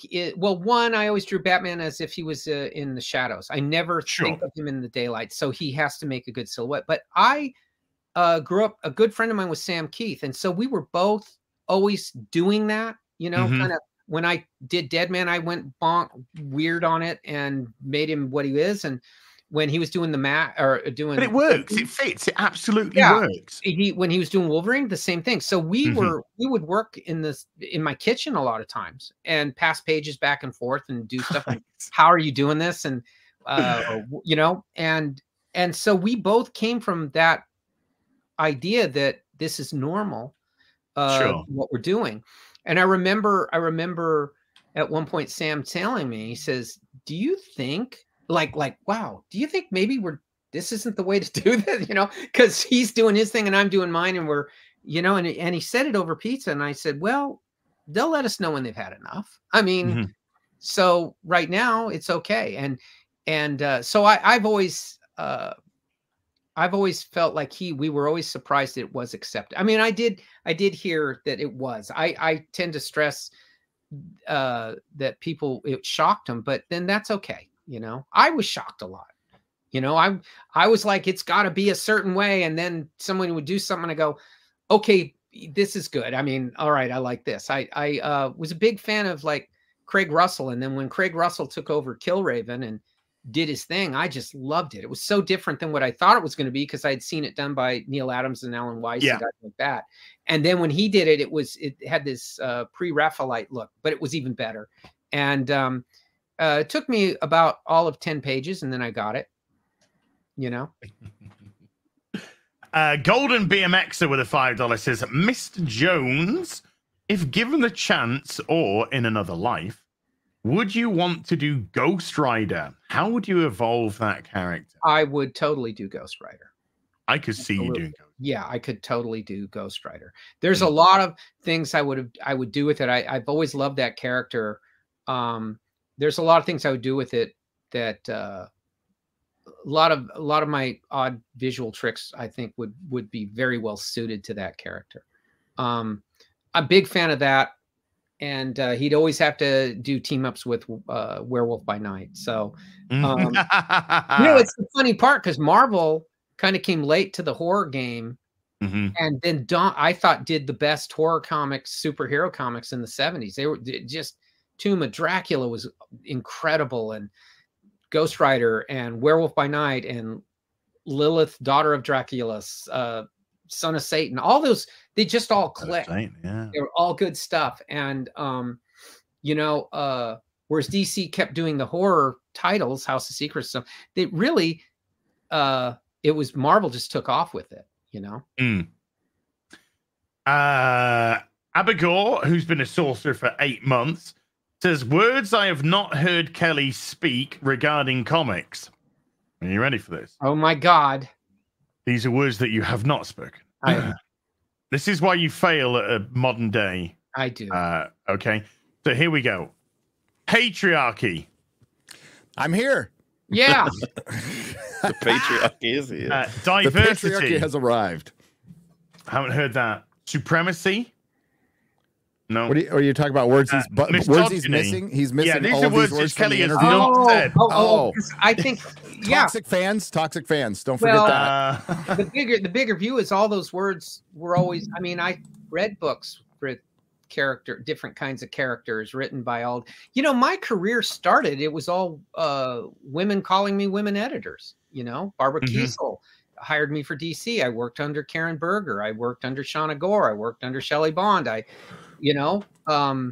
They were incredibly good and never thought, it wasn't like it had happened. There you go.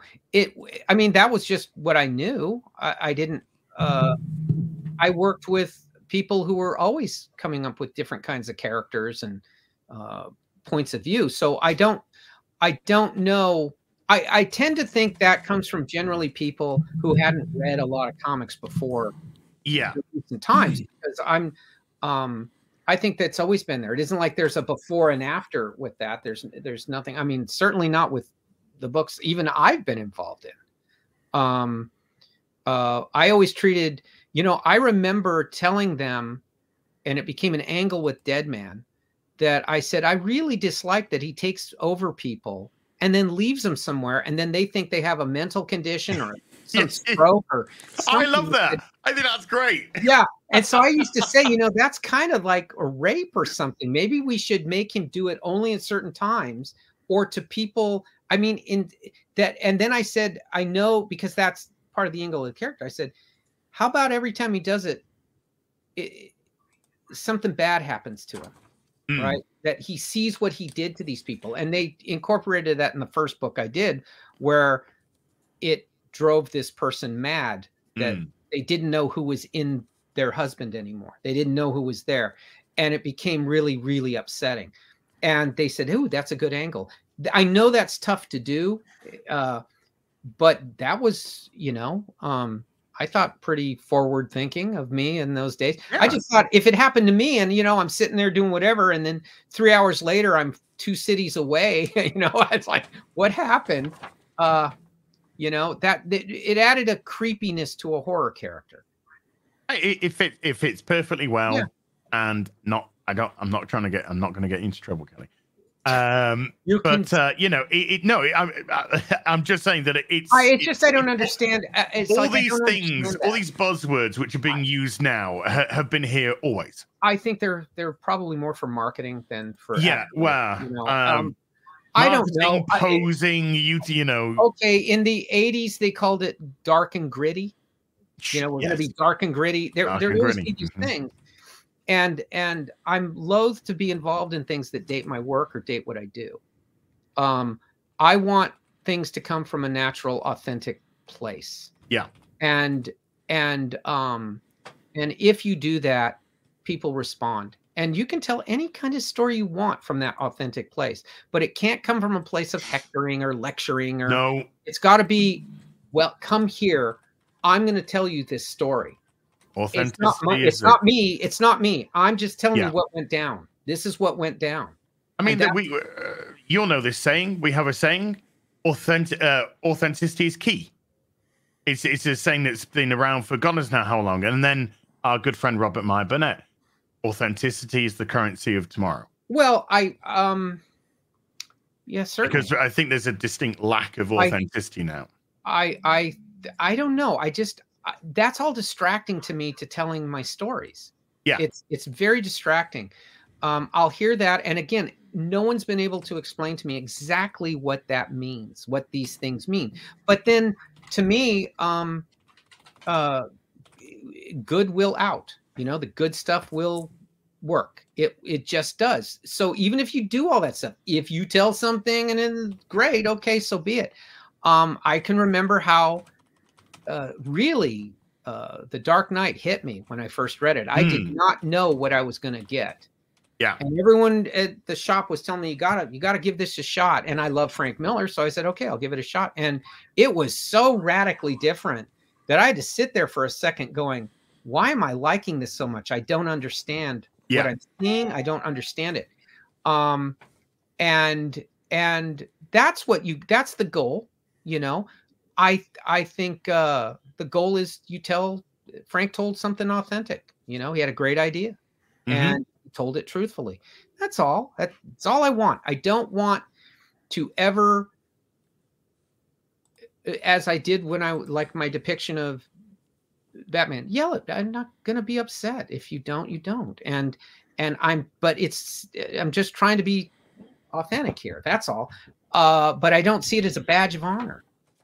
No. It just is what it is. It's called being comfortable in your skin. That's I mean, like, it's like, hey, that's like a husband walking around going, I didn't beat my wife today. I'm an awesome husband. Well, nobody does that.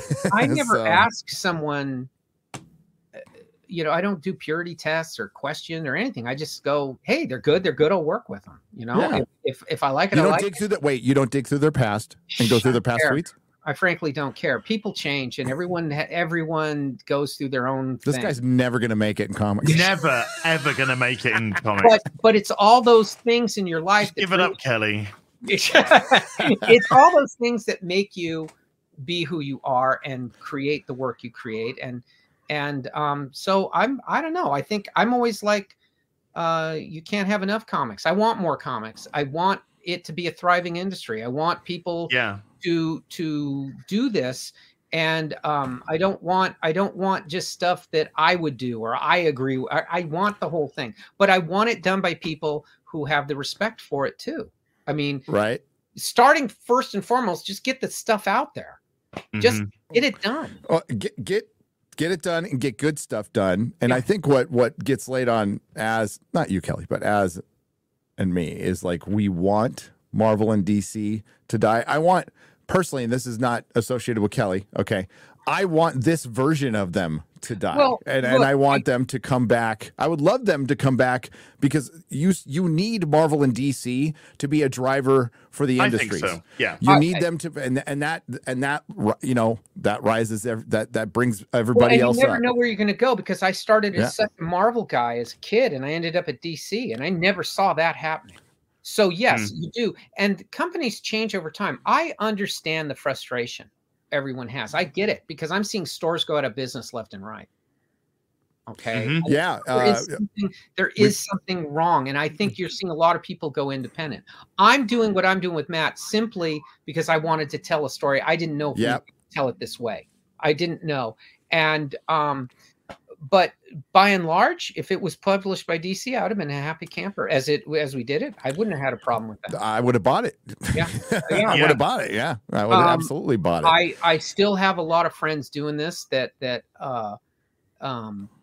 and I still know a lot of people doing this, but I think what happens is that there's a real concern, or their concerns are now outside of just what they're doing. And when you add insecurity to that, you're going to just get you're going to get helter skelter. It's going to get so much worse. Right. And so when you see it done right, you know it. Like when I'm working on a story I know is correct, it's because you can feel it. I know I've been on some that I go, well, I hope.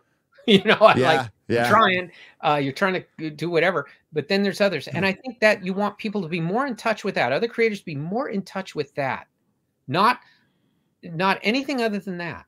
No other objectives. And that comes from doing the work. That comes from, like you said, hey, it really builds during runs. I'm convinced, Gary, that if it's going to change, it's by production. Yep. Sure. That's how it changes. You're not people, if you're stuck in 22 pages a month for 12 issues in 12 months, you don't have time for a lot of other stuff. Get off Twitter.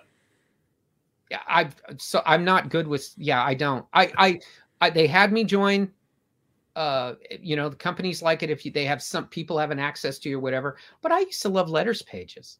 I like that. I did. I did too. I read it every issue. I would read the letters. And my connection was fan press, but also my friends at the stores. That was what we would do. And I'm not saying in those good old timey days. I'm just saying that was where everybody could be. That energy could be shared. I bought so many new books that way. I don't know. It just was. It was exciting. Going to the old shows was exciting. Coming across the guy who had the back issues that you were looking for. I mean, if there's anything that I wish people could have is to go through and dig and you find that book. I mean, the hunt. And it's the best. It's absolutely the best. Well, we recently had a comic book creator, and again, I don't want to associate you with this, Kelley. He came out, and did you miss this? Somebody came out. I'll leave him unnamed, and basically blamed the comic book collectors and speculators for the lows of the American comic book industry over the last. This is a working comic artist, by the way. Came out and said it's basically the comic collector's fault, bruh. That is well. Then I'm one of the guilty then because I still collect them. Okay. It's the fault of the people that buy the product. That actually sounds true to form to current day comic book industry. Well, I think it's ultimately you have to blame yourself on anything. Mm-hmm. I always have to come to myself and go. It's not me, it's you. Yeah. If videos start not performing, first thing I will do is look in the mirror. Yeah. I will put in the comment section. Why aren't you watching this video? To the people who have watched the video and commented. I like I said, I've just. That's where it comes down to I blame myself when I'm late, or I blame myself if I think I'm going to be late, or I blame myself if something's not working. And I've done, I think, some really good books that nobody ever bought, At that point I went, yeah, they were good books though. I'm glad I did them. It didn't change my, there's other times I've did stuff that did really well. And I went, oh, I missed this thing. And so that's a lie. If it sells a lot or doesn't can be a lie, but all of them are as true as I could make them, and blame myself at that point. And also give credit to others. I've been where something works and I'm working with a terrific writer or a great story, man, of course I do. It isn't just that you get a lot of juice from a script that's humming. Okay, so what this current comic artist said was comics got amazing boosts during the pandemic from people who came back to the hobby. I don't know about that. I don't know about that take at all. Unfortunately, greed made it so I think a lot of people went to back issues during that time. Yes, so if that's what he's talking about. Yes. Unfortunately, greed, and we're talking about American superhero comic books specifically from Marvel and DC. Unfortunately, greed made it so a lot of those people became speculator collectors instead of readers and sellers. Obliged. When they realized they weren't going to get rich, they ditched. Bad biz. You know what's bad biz? Calling out comic book collectors. Variants on an issue? Yeah. Well, yeah. I'll be honest with you, that's always been the case. I knew in the 70s store owners that would speculate on certain books all the time. I saw John Burns' X-Men and Michael Golden's Micronauts they had cases of those come in, and they were able to move them. When they missed, they'd have cases of that, whatever the book was they missed on. So that's always been always been the case. Yeah. I knew there's a retailer I knew. He's pretty old now. He doesn't do it anymore, but he speculated on Iron Man #1 back in like 69, 68, 69. But he bought a ton of them. Now they're valuable. He said he was finally, but he sold some of them, but it was, so that attitude goes really, really far back. I can't blame people loving comics for being angry with comics. I can't blame them for any of that. But it doesn't make sense though, because let's just say you have people who are speculating on the current stuff, and then when that current stuff is not selling, that is not the speculator's fault. No, that is a fault of the comic and what's coming out of that. So I think that take is just absolutely horrendous. Capitalism is fine, greed is not. Okay, I get that. I get that thing. But then I don't see the people that are making the books complain when their book is speculated on and they all buy it. Yeah. Okay. Superman, Jonathan Kent 9 or whatever it was? Well, it's you come in, you've got to wow people with an idea and with an execution. You have to wow them. If you can't wow them, you have to make them say, okay, I'll sit here and see. I'll see if I like this. You have to give people their time. and that's the end of your influence, is your work, your idea, and then you just let happen. Anything more than that is you're going to lose the trust of people. If you're trying to be honest in your story, they'll go with you on it. Even if the book will die, you will have a career, but you can't come from a place that you say, I do no wrong. I mean, I'm always questioning everything I do. I go, okay, it's this. The next day, I always go back and see what I did the prior day. And I will make changes, or I will, before I get started on the next. There's always this self-check. It's like I said, I'm so close to it sometimes. Sure. But I've never sit there and go, everyone's going to love it. I'm trying to go, I always start, like for me, I always try to start with a group of people that I think will like it. And then I go, hopefully around those edges, those people that are told might give it a shot. And I mean, I'm very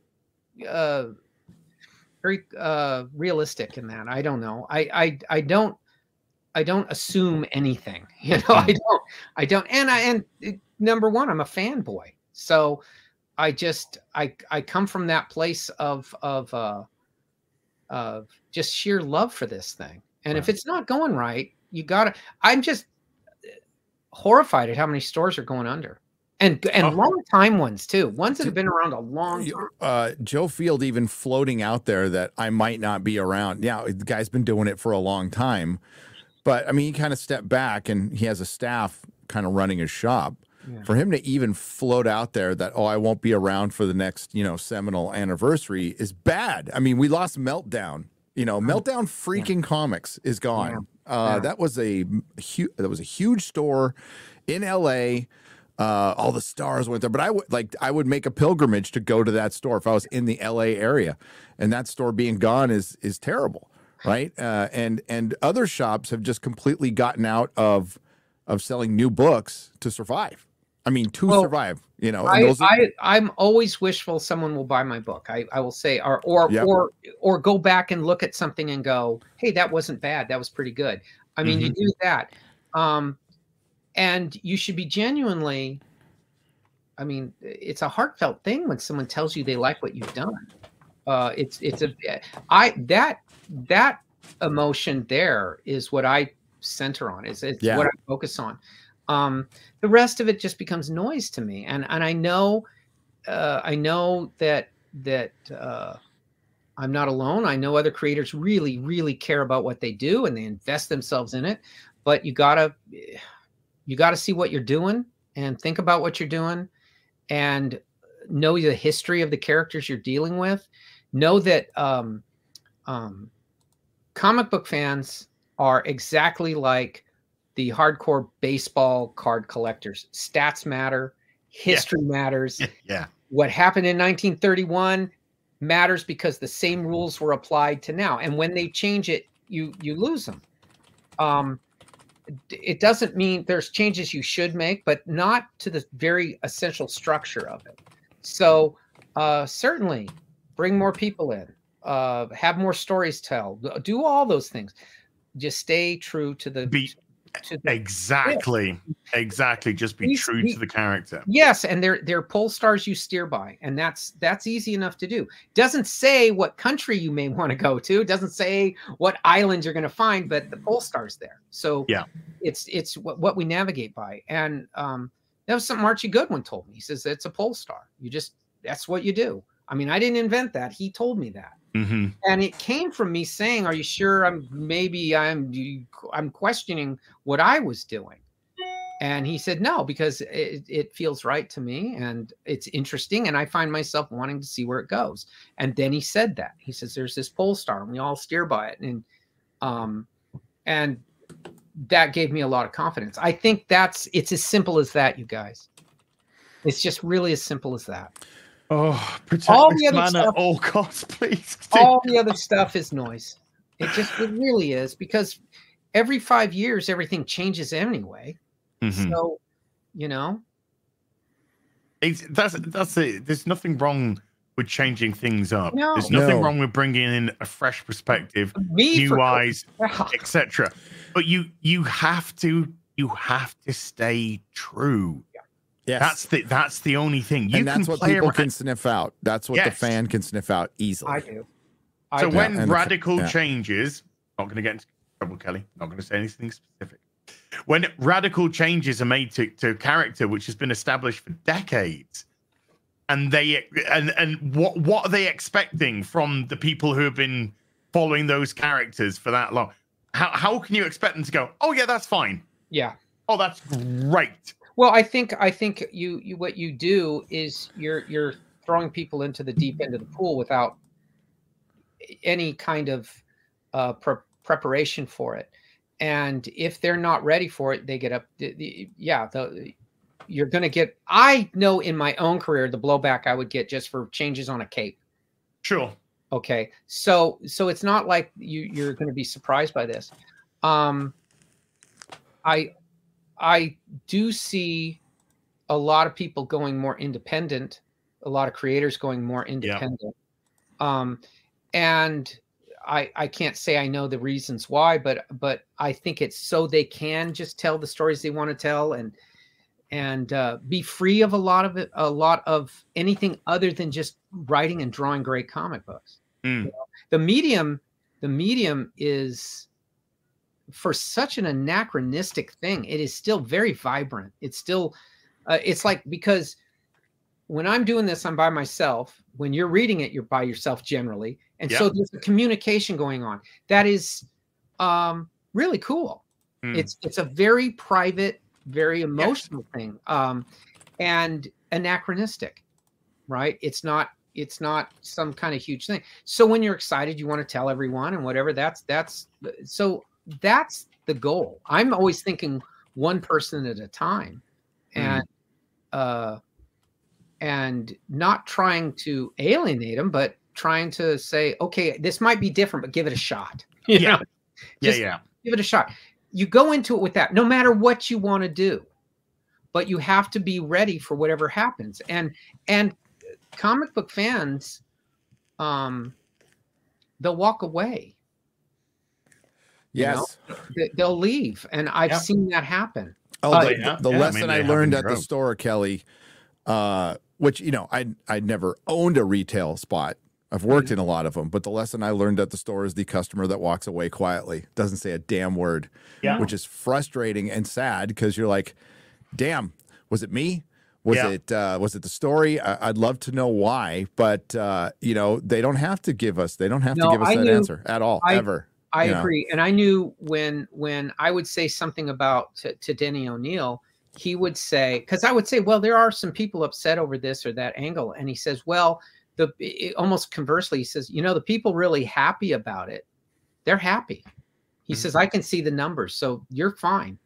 He said they don't feel they need to. They're just going to be there and pick it up next month or put it on their saver, and they're okay. I was so excited for Kelley Jones projects when I discovered you. It literally got to the point where you saw your name attached to something. You're like, I gotta get it.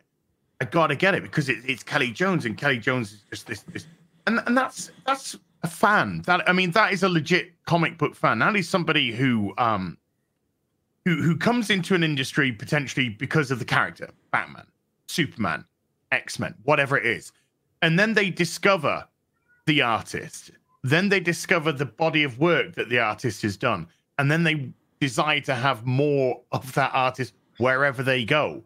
And that's an individual like yourself, or a Graham Nolan, or a Chuck Dixon, or a Mark, whoever, Jim Aparo, Norm Brayfogle, Alan Grant.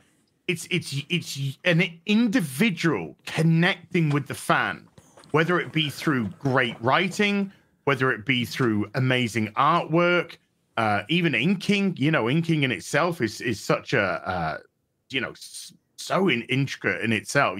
One inker can make, two inkers can make the same picture completely different. Yes. Yeah.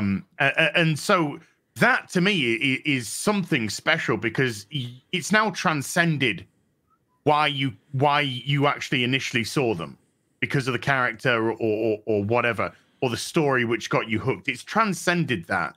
And to me, that is what is so lacking today is once upon a time, we would have people like you, great people like you and Graham, etc., who were on the big books doing the big characters. And now, and there was no social media then. Yeah. There was no way for sort of like connections to be made, really. Conventions, yeah, but they're very niche, very specific. And here we are in an age of social media where you do have as much connection to anybody around the world as you can potentially have. And it's driving people away, not bringing them together. Now, yeah. I know you can say that social media outs people, outs what they're really like. But I think, we've said these words, authenticity. Well, ultimately, they're not enough. That won't affect you, I don't think, as much. I think what happens is, bigger picture to me, is homogenization. And everything is starting to look the same. It is hard for me to tell the difference of things. I think that when the times I came up in doing it, I knew the individual artists without seeing their signatures. Yes. I knew their styles. I could read a page or two of someone, and I knew if it was Len Wein or Marv Wolfman. I knew if it, I knew the writer, Steve Gerber, whoever, because they had such strong, clear voices. Yes. And I think that's hard to find right now. So I always go to the fact that this homogenization is making it all one color and all one way to think or see or whatever. And it's fuchsia, by the way. Rather than be challenged. Right. And the challenge of a story. At the same time, you want your good guys doing good stuff and your bad guys doing bad stuff. And you want all those that's why we're here. It's the trope. I want Bond to say shaken, not stirred. And my name is Bond, James Bond. There, you have to go through the ritual. That's the pleasure of it. And then see how it's spun into the stories. You want tension and atmosphere. You want those things to be the first thing in a story, the arc of a character, and action. I want a lot of action. I want a lot of stuff going on. I want my character to identify who his character is, what he is all about by his actions, not by a long monologue. I feel bad for some artists who, and I know, if it works, it works, but they don't have any original art when they're done because they're doing them on pads and stuff. And so and that will affect you. It doesn't make the books go quicker. Oddly enough, none of this does. But I think all the sad part for a lot of artists I know used to make a secondary income by selling their original work. And now it's getting harder to find. I think it's I saw a thing about people writing novels. And since they don't do it on a yellow sketch pad or a yellow writing legal pad, they don't, they do it on a computer. And so there's no first drafts, there's no notes, there's nothing you can see how that novel got constructed. Yes. And they feel that it's harming the quality of a lot of novels because you have to go through this laborious thing to be able to see how your mind works. Yeah, the method. Yeah. Yeah, it is. And that's just not for other people to watch and go, ooh, that's how you did it, the process, but for yourself. I can be honest with you. A lot of stuff that worked for me were mistakes. The weird Batman came from just being really loose with the sketch. I went to go get a cup of coffee. I came back and I could see this figure that was not my intent, but there it was. It's that kind of thing where the creator don't even know where it's going to go. And I think that's why I keep hammering. You have to do a lot of work. You don't know what's going to happen. You have to do it in the most archaic form way you can as well, because it's not just a click and it goes away. I can start again. I have to erase it. I have to physically be touching this. That's an artist. I mean, that's what it is, the pursuit of being an artist. It's not the technology. It's not how many years in a taking courses. It's not anything.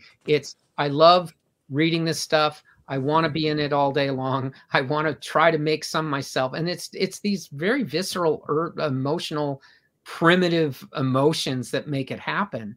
And you can't get away from that. You just cannot get away from that. It's not a right or a wrong. I'm not saying right.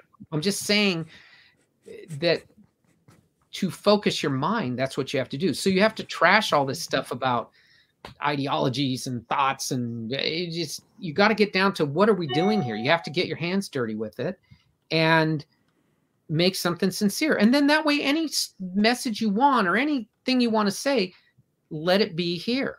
Because it's sincere and it doesn't come from the distraction. And it will it will make me part with my money. Yep. Now you talked about doing your art to like an album or a monster movie and not to CNN on in the background or MSNBC or Fox News or any news. But I know a lot of artists who do that. I don't think anyone cares about what I think on those things. They think what I care about, how I'm going to do Commissioner Gordon. Yes. They're going to care about that. I used to not understand anything other than that because I felt we were already getting to say what we wanted. Neil Adams and Denny O'Neil certainly did, and I bought one of them. They did. So I don't have a problem with something that has that kind of a thrust to it. That's more than okay.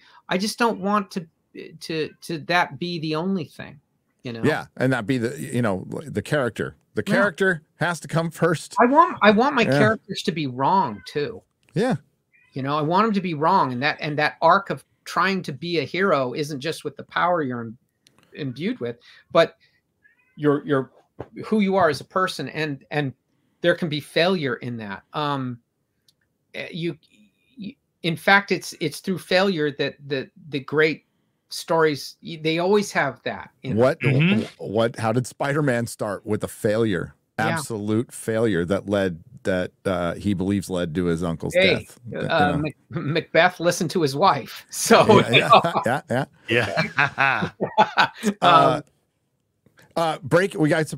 got some breaking news about the Marvels. You guys ready? Okay. Yeah. The review embargo lifts at 9 p.m. the day before it releases.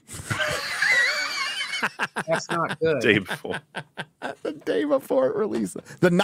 Literally the night before it releases. You ever wondered if they had done Jim Starlin's Captain Marvel? Oh, Kelley, when you were talking about how you can be very what? It ends at midnight Eastern. At the day before it releases. So that's confidence. That's confidence. Sorry. I had to clarify. No. Please When continue. you were talking about, how a writer can be like sparse with their words, but it says so much. And I was thinking Jim Starlin, because Jim Starlin could just set so many things up with not saying or doing He was too a much. master. He was a master of the beat. He had the beat. Yeah. So he would do a thing, and then there'd be that look on Marvel's face, and then that look on Thanos' face. There's no words that could make it better than his imagery when he led you down the path to that, whether it be a conversation or whatever. Starlin was one of those guys that hit a thing in my brain that no matter when I saw his book, I had to buy it again. There would be Captain Marvel number 29, and I go, okay, I bought it. I have it. I'm reading it. Oh, there's another one. I'll buy that one. 3 weeks later, there it is. I'll buy. I mean, you reflectively buy his work. And it was because of those kind of things. It was just so good. And I'm like going, that's what you always want, is people just to so dig what you do. And you got to remember, Starlin was a huge influence, but he had a hard time getting those things to sell because they didn't know how to sell them. I mean, the regular way of selling a book didn't work for him because they were these huge epics. He was telling these what they called cosmic epics, and I think the closest you got was maybe in the old Fantastic Four, but his were truly cosmic, and they weren't just he went into space, but they were inwardly too. And there's no greater tragedy than the story of Marvel. That's yeah. And then you can do whatever you want with whoever gets the bracelets after it, but tell that story, and you tell it the way he did. Man, the death of Captain Marvel is still my favorite. That killed me when I read that. Gary made me read it, and we discussed it on one of the shows. Oh, God. Yeah. God. That was so good. I remember when he was drawing it, he had been worried because he wanted to try using felt markers rather than his typical style. And I really liked the effect it was getting, but he worried about it in just that level of drawing, that if it was going to bring all that emotion that he wanted. I thought he did a brilliant job. I remember telling him that I thought, boy, using these marker pens, he thought it would help him speed up. He didn't have to dip and do all this stuff, but it was a great trick. It worked great.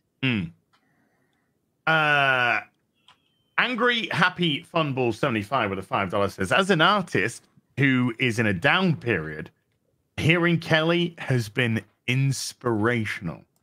Just saying. I appreciate that. It is that. I mean, I look. Listening to you today, Kelley, it's just like it really is such a breath of fresh air. It truly is, because it shouldn't be, though. It really. I know it shouldn't be. It shouldn't be, but it is. I mean, you are a comic book legend. There's no denying that. So to discuss your body of work, where you've come from, Dead Man, going through to Batman, etc., going off now, Dracula, blah blah blah, Red Rain, all of it. That those should be really the kind of conversations that we're having. But just hearing the way that you see things, the way that you interpret things, and the way that you do it in such a calm manner, and just literally just dissect, through it. It's so refreshing to hear, and it's just wonderful. It really is just truly wonderful, mate. Well, I do appreciate that. You got to. I mean, I think legend means I've been around a long time. Legend means that means you're old. On that tragic day that we're no longer here, you will be remembered for a long time. I appreciate that. I was always. My father had taught me to shut up and listen. You just listen. Don't wait for your turn to speak, is what he used to say. And at that point, and that just stayed ingrained with me. So when I got to a point where I was getting regular work and important regular work, I still did that. I still kept my mouth shut and listened to these guys that was around. So I remember sitting and signing a bunch of Batman books with Jim Aparo and Dick Giordano. And I just was listening to them talk, and everything we're saying here, they were saying. And I thought, boy, nothing's changed. You know, that's a good something's not changed. Yeah. Because I do want change myself. I wouldn't have a career if it had to stay locked in.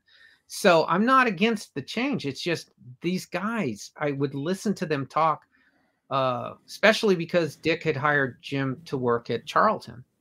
And they were talking about comics then up to what they were doing. And I didn't feel I needed to interject and pontificate or anything. I just listened. The only thing I would do is just ask them, fan questions. The same thing happened when I would sit around the editors and they were talking about, I remember him saying at some retreat, and Denny was overseeing it. And I just didn't feel I had anything to add to what they were saying. I didn't feel I had to say, we need to push this in, or we need to do, because they were letting us do it anyway. But it was a thing where there's so much, if you just listen, that you get, and it does color your work. But right now everyone's just, the problem with social media is it's silent. So it's just, and you read, you inflect maybe your worst onto what somebody says rather than maybe their best, or maybe somebody's skeptical, or maybe they're just asking a question. What I knew were people, I would hear them ask these questions, all the same questions, all the same stuff. None of that's changed. It's not like they invented a technology that's going to make some new awareness happen. It's always been there. So, that part though of the listening is gone. They just, you don't take in the idea of somebody and kind of let it rattle around in your head and see what you think. And it's okay if you don't agree with it. It's okay if you do. That's all okay. But the vitriol is useless. It doesn't make anything good. And if there's a big reason why people walk away, it's vitriol. Well, why be a part of something where they'll, it's no fun? I come here for fun. I do this for fun. The fun is talking about it. I enjoy when you guys are bagging your books, because then I'm comparing it to my own collection. What do I have or what I don't? Gary was doing the Treasury editions, and it made me go dig out all my Treasury editions because I love those big oversized. Yes. I just got one in Palm Springs. Yes, I love these damn things. I did too. BRB, 2 seconds. See, yeah, so you can't Battlestar Galactica. It's a little beat up. Don't care. Look at how beautiful this is. It is gorgeous. These are just beautiful things, and like these were expensive when we were kids. So I'm like, man, it's a whole $1.50. It was $1.50, and a lot of times they didn't have the shelf space for it. I used to get them at a 7-Eleven because they had the shelf space for it. Yeah. That's where I got and they were right behind the Playboys. They were right there. So, hey, and then we actually still bought the comic books. But I remember that I had to go to get the Treasury editions. I had to go to 7-Elevens or convenience stores to get these great oversized books. Jack, the first one I got was Stanley and Jack Kirby's Thor, where Thor fights Hercules. And that story to this day, if they ever did that as a movie, would be a smash. But they would make out today. They would they would Greek wrestle. Man, when Jane Foster's playing one against the other, that is just great writing. Yep. Because now Jane Foster would just beat them both up. These may not be American, but because in the UK we would have magazine size. You call them oversized. But I just recently picked up a run of Eagle. Hell yeah! Oh, dude. Yeah, that's good. Which is phenomenal stuff. Is that 2000 AD stuff or like? Eagle was Dan Dare. Dan Dare. Okay, yeah. Like, stuff like that. Because what was that? Hang on. What was? Hold up the first one again. That's the Mekon. That's the Mekon on the front. No, go up a little bit. What's that? Hang on. It says free space spinner. Yeah, they had something like that on 2000 AD on the first one of on the first 2000 AD with you get this is great. Free gift. Wear it with pride. That would have a completely different meaning today. But yeah, you get your free gift sometimes, or you get pull out posters. There was I think they still make them. There's like Doctor Who magazines that come with like little toys. It's so weird how you guys do it. You wrap it in a plastic bag and you put a plastic thing with some cheap ass toy. I still get my favorite magazines come from Britain. I love 40 Times. You know, I look forward to my 40 Times. I look forward to my There's down there. Yeah, that's great. That's awesome. Yeah, that's great. I still get my I'm a part of the Richard III Society, so I get my big Richard was done in magazines, and he was everyone, you know, I got my little card. So whenever I go to England, I'm going to go to the Richard III sites. And oh, that's awesome. Yeah. No, I was just there, and I love the magazines there because they still buy them. They still buy them. So like Metal Hurlant was like this thick. I love when I bought it, and I couldn't read a word of it. No, but they still put. They're all into great magazine making and design there. Yep. I love physical media, so I just so much more love holding the magazine. Hell yeah! I've been going nuts. I've been going nuts on physical media lately. Yeah. So this huge this Evil Dead box set came out. Didn't even know it was out. It might be old, but it's got Ash versus Evil Dead. It's got everything. It's got everything. Yeah, I gotta get that. You got to get it. Yeah, Ash versus Evil Dead was a great show. Evil Dead, I love that show. God, that was such a good show. By the way, Kelley, you're knocking on the door. And it's going to be answered very soon, but you're knocking on the door of $40,000, right? Wow.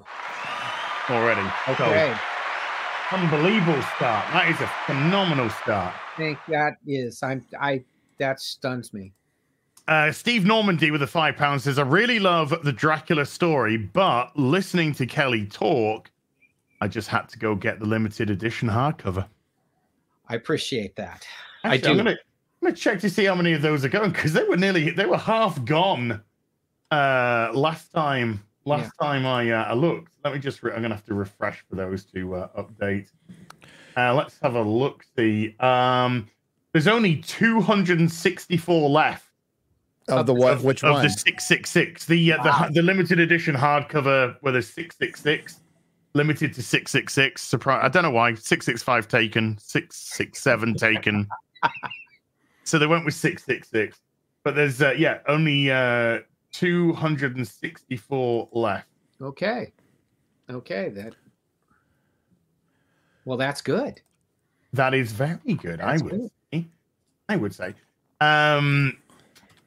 Now then, Mr. Hat with a $10 says, "Hey, Az, I love your content. I'm a writer, and I'm going to release a graphic novel soon. I'm 24 and I'm new to this. What are writing mistakes that you see from first-time indie creators?"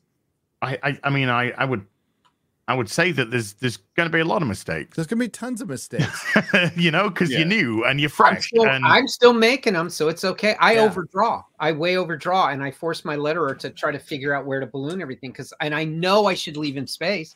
I still make that mistake. I think the only thing I'd tell them is whatever you've written, cut it in half.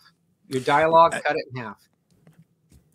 Dude, that applies to. I mean, that we can apply it to videos. You can apply it to so many things, and that's probably my very first criticism of any indie book, especially a writer who's never picked it up before. If you're doing, and if you're working with an artist, don't say what he's drawn.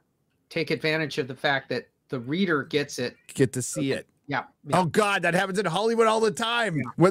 I don't know, in Ahsoka, where they're going through a minefield, and then somebody goes, "It's a minefield." Yeah. Oh, really? This is the Clone War.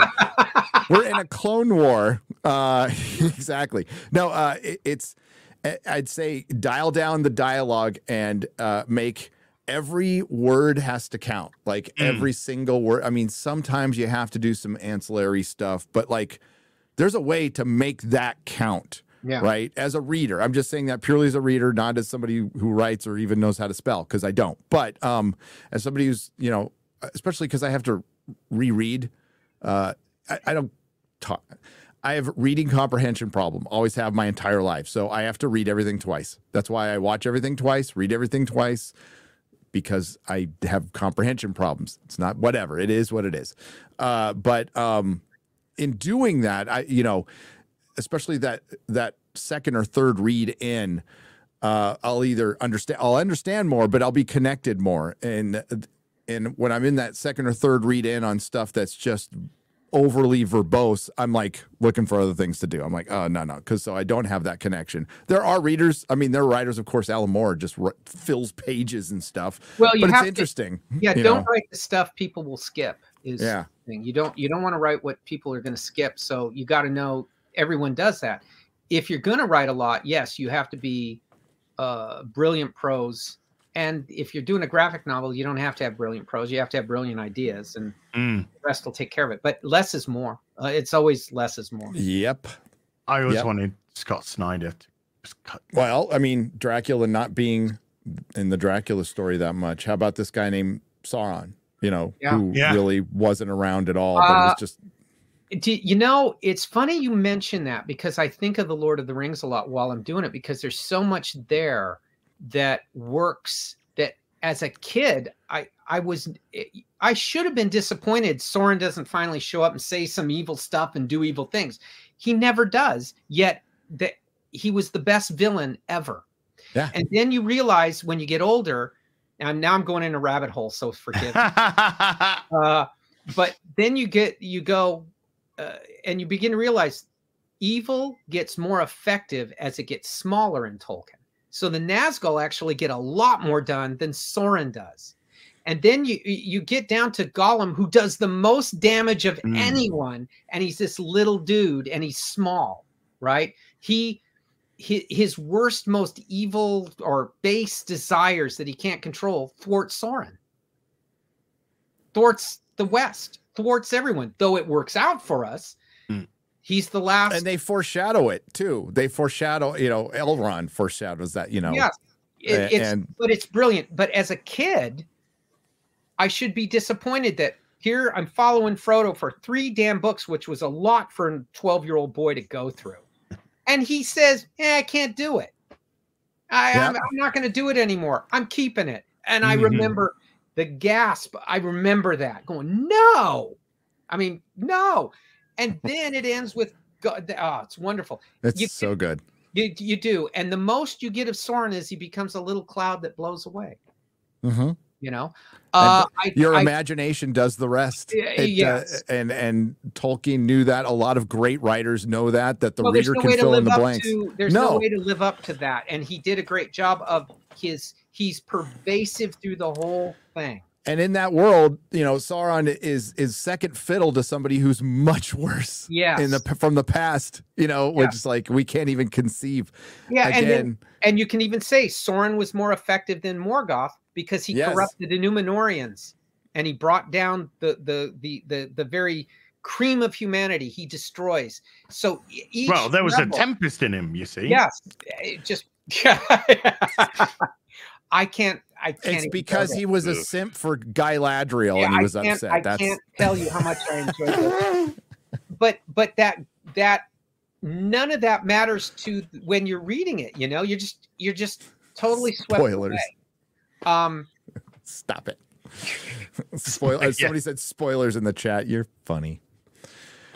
There's got to be a spoiler law. We need to make like the 5 rules of spoilers. Like there's got, and one of them has to do with time. If it's a story that's 10 years old, you've had time. You've had time. Yeah. Sorry. Yeah. I've had time too. That includes me. You could spoil me. Yeah. Sorry, like people were spoiling the hell out of One Piece for me, like way down the road. Wait till you get to this thing. But I'm like, okay. But that's life. As a comic shop owner, that happened to me all the time. Like the customers would read books faster than I could. I had a pile that I could read the night before that I had to hand pick it. So it's like 10 or 12 books I can read in a couple hours, unless it's Alan Moore. Well, then, I remember the disaster for when The Empire Strikes Back came out by yes. And I just didn't go to the store for a week. Because they came in, I avoided. I had one other friend who was with me on that. We wanted to go and not have anything there. We didn't even go with our usual group of friends because those idiots would have told us. And and we went in and had that experience. But you have to work your ass off not to have a spoiler. Oh, I was young and impulsive, Kelley, so I went straight to that book and read the whole damn thing. I'm like, let's go. Well, I would say now, or even maybe a few years later, I would, because Al Williamson drew it. And I only found that out when I got the book, because then I went and got the book. And Yoda looked a lot different. You're like, wait a minute. Yeah, well, yeah, but man, that was depending on which version you got. Yeah, it was a gorgeous book. Do you guys remember the hype for Harry Potter spoilers when those books would drop? People would be like reading them in the store, desperately trying to find out what was going to happen. Oh yeah, but he's like, I'm getting off the internet, and I said, oh no, that's the best one. A customer comes in, and he's a dude, in tears. I'm like, what's the matter? I thought it was like a family member died. I'm like, you okay? He's all, Dumbledore's dead. And I'm like, I didn't read it yet. And Snape killed him. What? No. Who? No. So that shit happened to me all the time. Yeah. And I was like, whatever. Yeah. You know, well, look, I can story's live. Still good. I can live. You know, this thing about being upset with modern stuff. I was with Return of the Jedi. I mean, I remember. That's for Perry, by the way. Sorry. Please continue. I got upset because I had after the end of Empire, I had it in my head what was going to happen and who was who and what was what, and then it didn't happen.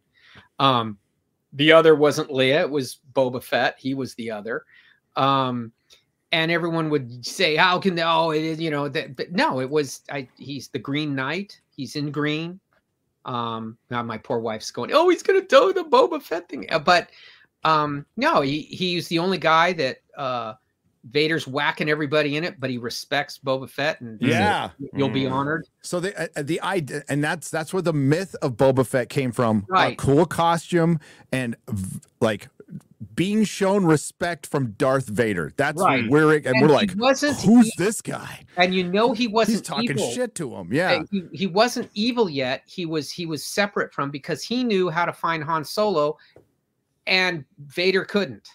Yeah. Right. He was not evil yet, so he was still using it. And then he knew exactly where he was. All he wanted was his money. Right. He had given up on the world. And that was Luke's thing, is the Return of the Jedi wasn't to be Luke. It was to be Boba Fett is the Jedi who returns. And he's the one that they convince to come on in the fight, because Luke couldn't have fought Vader on his own. I got good news for you. They made a whole TV show for Boba Fett. Yeah, they did. Yeah, they did. Well, it's why. Hey, do you ever want to see Vespas in Star Wars? So you can see why I checked out a long time ago, because I was like going, you know, here's a guy. Luke sneaks in to the Cloud City, and who waits for him? Boba Fett. He knows he's there, and he knows what Luke is. Right? It's Luke not convincing Vader to be good again. It's convincing Boba to get back into the fight. And then there's two. Right? But where are the Ewoks? Well, you can imagine my disappointment when I walked out. 3 years though. I waited for that moment where, you know, he goes and, you know, frees Han, and then he has to have this fight with Boba Fett, which he's going to lose.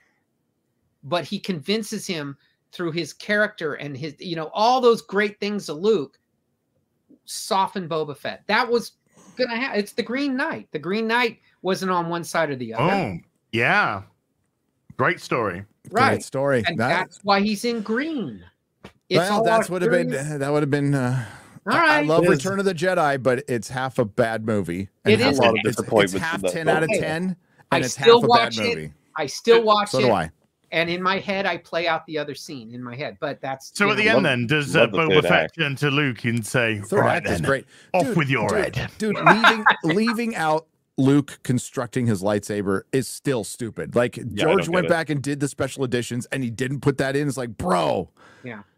I think what happened was they got spooked in Empire and what made me think of it, Gary, was the thing where you said about spoilers. I think they were seeing people say that. They were saying clearly, you don't spend all this time on a bounty hunter and then he's not going to have anything to do with it.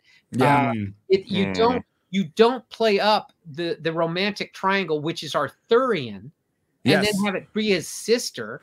I mean, no one with a sister could go see that movie. And I mean, the shock, you know, and you're a Jedi. So that all stuff was stuck on after the fact. And I always felt that they became very aware. Oh man, they're all going to guess it. They're all going to figure it out. And there was a knee-jerk reaction. Yeah, they can't worry about that. No, because Westworld. Yes, because when you go through it, when you go through the story, it doesn't matter if you know what it is. It doesn't matter. You're going through it. It's just wonderful. Dude, that's why George is spinning his wheels with A Song of Ice and Fire. He's so worried about the ending of should be Game of Thrones and the theories. And you gotta, like, as a creator, you know what? I'll just put it to something I know. Sorry, folks. YouTube. Yeah. If somebody makes a video on a subject I'm making a video on, I don't give a shit. Well, I always loved Tolkien. Tolkien, out of respect to his publishers who stuck by him for 10 years, said, okay, I'll try to write a sequel. He wrote one chapter and said, this ain't going to work. It stinks. And that was the end of it. That was the end of it. That was the end of it. And I always respected that. I always thought, yeah, you can't tell a good story after it's the end of times and the beginning of new ones. And in his lore, we're in those new ones, right? We're part of that. This was supposed to be a mythology for England. That's exactly that was lost, you know, because the English just let themselves get invaded all the time. That's what they do. The Anglo-Saxons could not get along. Don't look at me. I'm a New Zealander. Oh, now you're. Hey, great police force you have up there. I saw Frosk pepper spraying people. She's back. She's back. Pepper spraying people. Well, Frosk went there and then arrested a young autistic girl for saying she looked like what she was, a lesbian nana, and which is trending on Twitter. Lesbian nana is trending on Twitter. I saw that. So now she's back and she was freaking out and pepper spraying stuff. And I'd say that'd be the first time I'd be really grateful the cops don't have guns, because she would have straight up shot everybody. We can actually have a quick little look. Okay, how she still has a job, I don't know. She might not by tomorrow. By the way, I'm more concerned about what happens right at the end of this video. I'll show you in a second. Dude, you can tell she wants a machine gun that sprays. Look at it. That she's not cut out to be a police officer. Not cut out to be a cop. Wait. Why have they got a child? Because they can't hire anybody. I mean, why is there a child? Who would be dumb enough to be a cop who can't carry a gun? Why is there a child dressed as a police officer hanging out with the police? Do they give your cops swords again? Like, are you going to bring back swords? Yeah, you make the little gun with your hands, you know? Little finger bang. That's how you do it. I want to go back to the old sheriff of Nottingham. I want Prince John back in charge and Robin. You got to do it better. You do it better than me.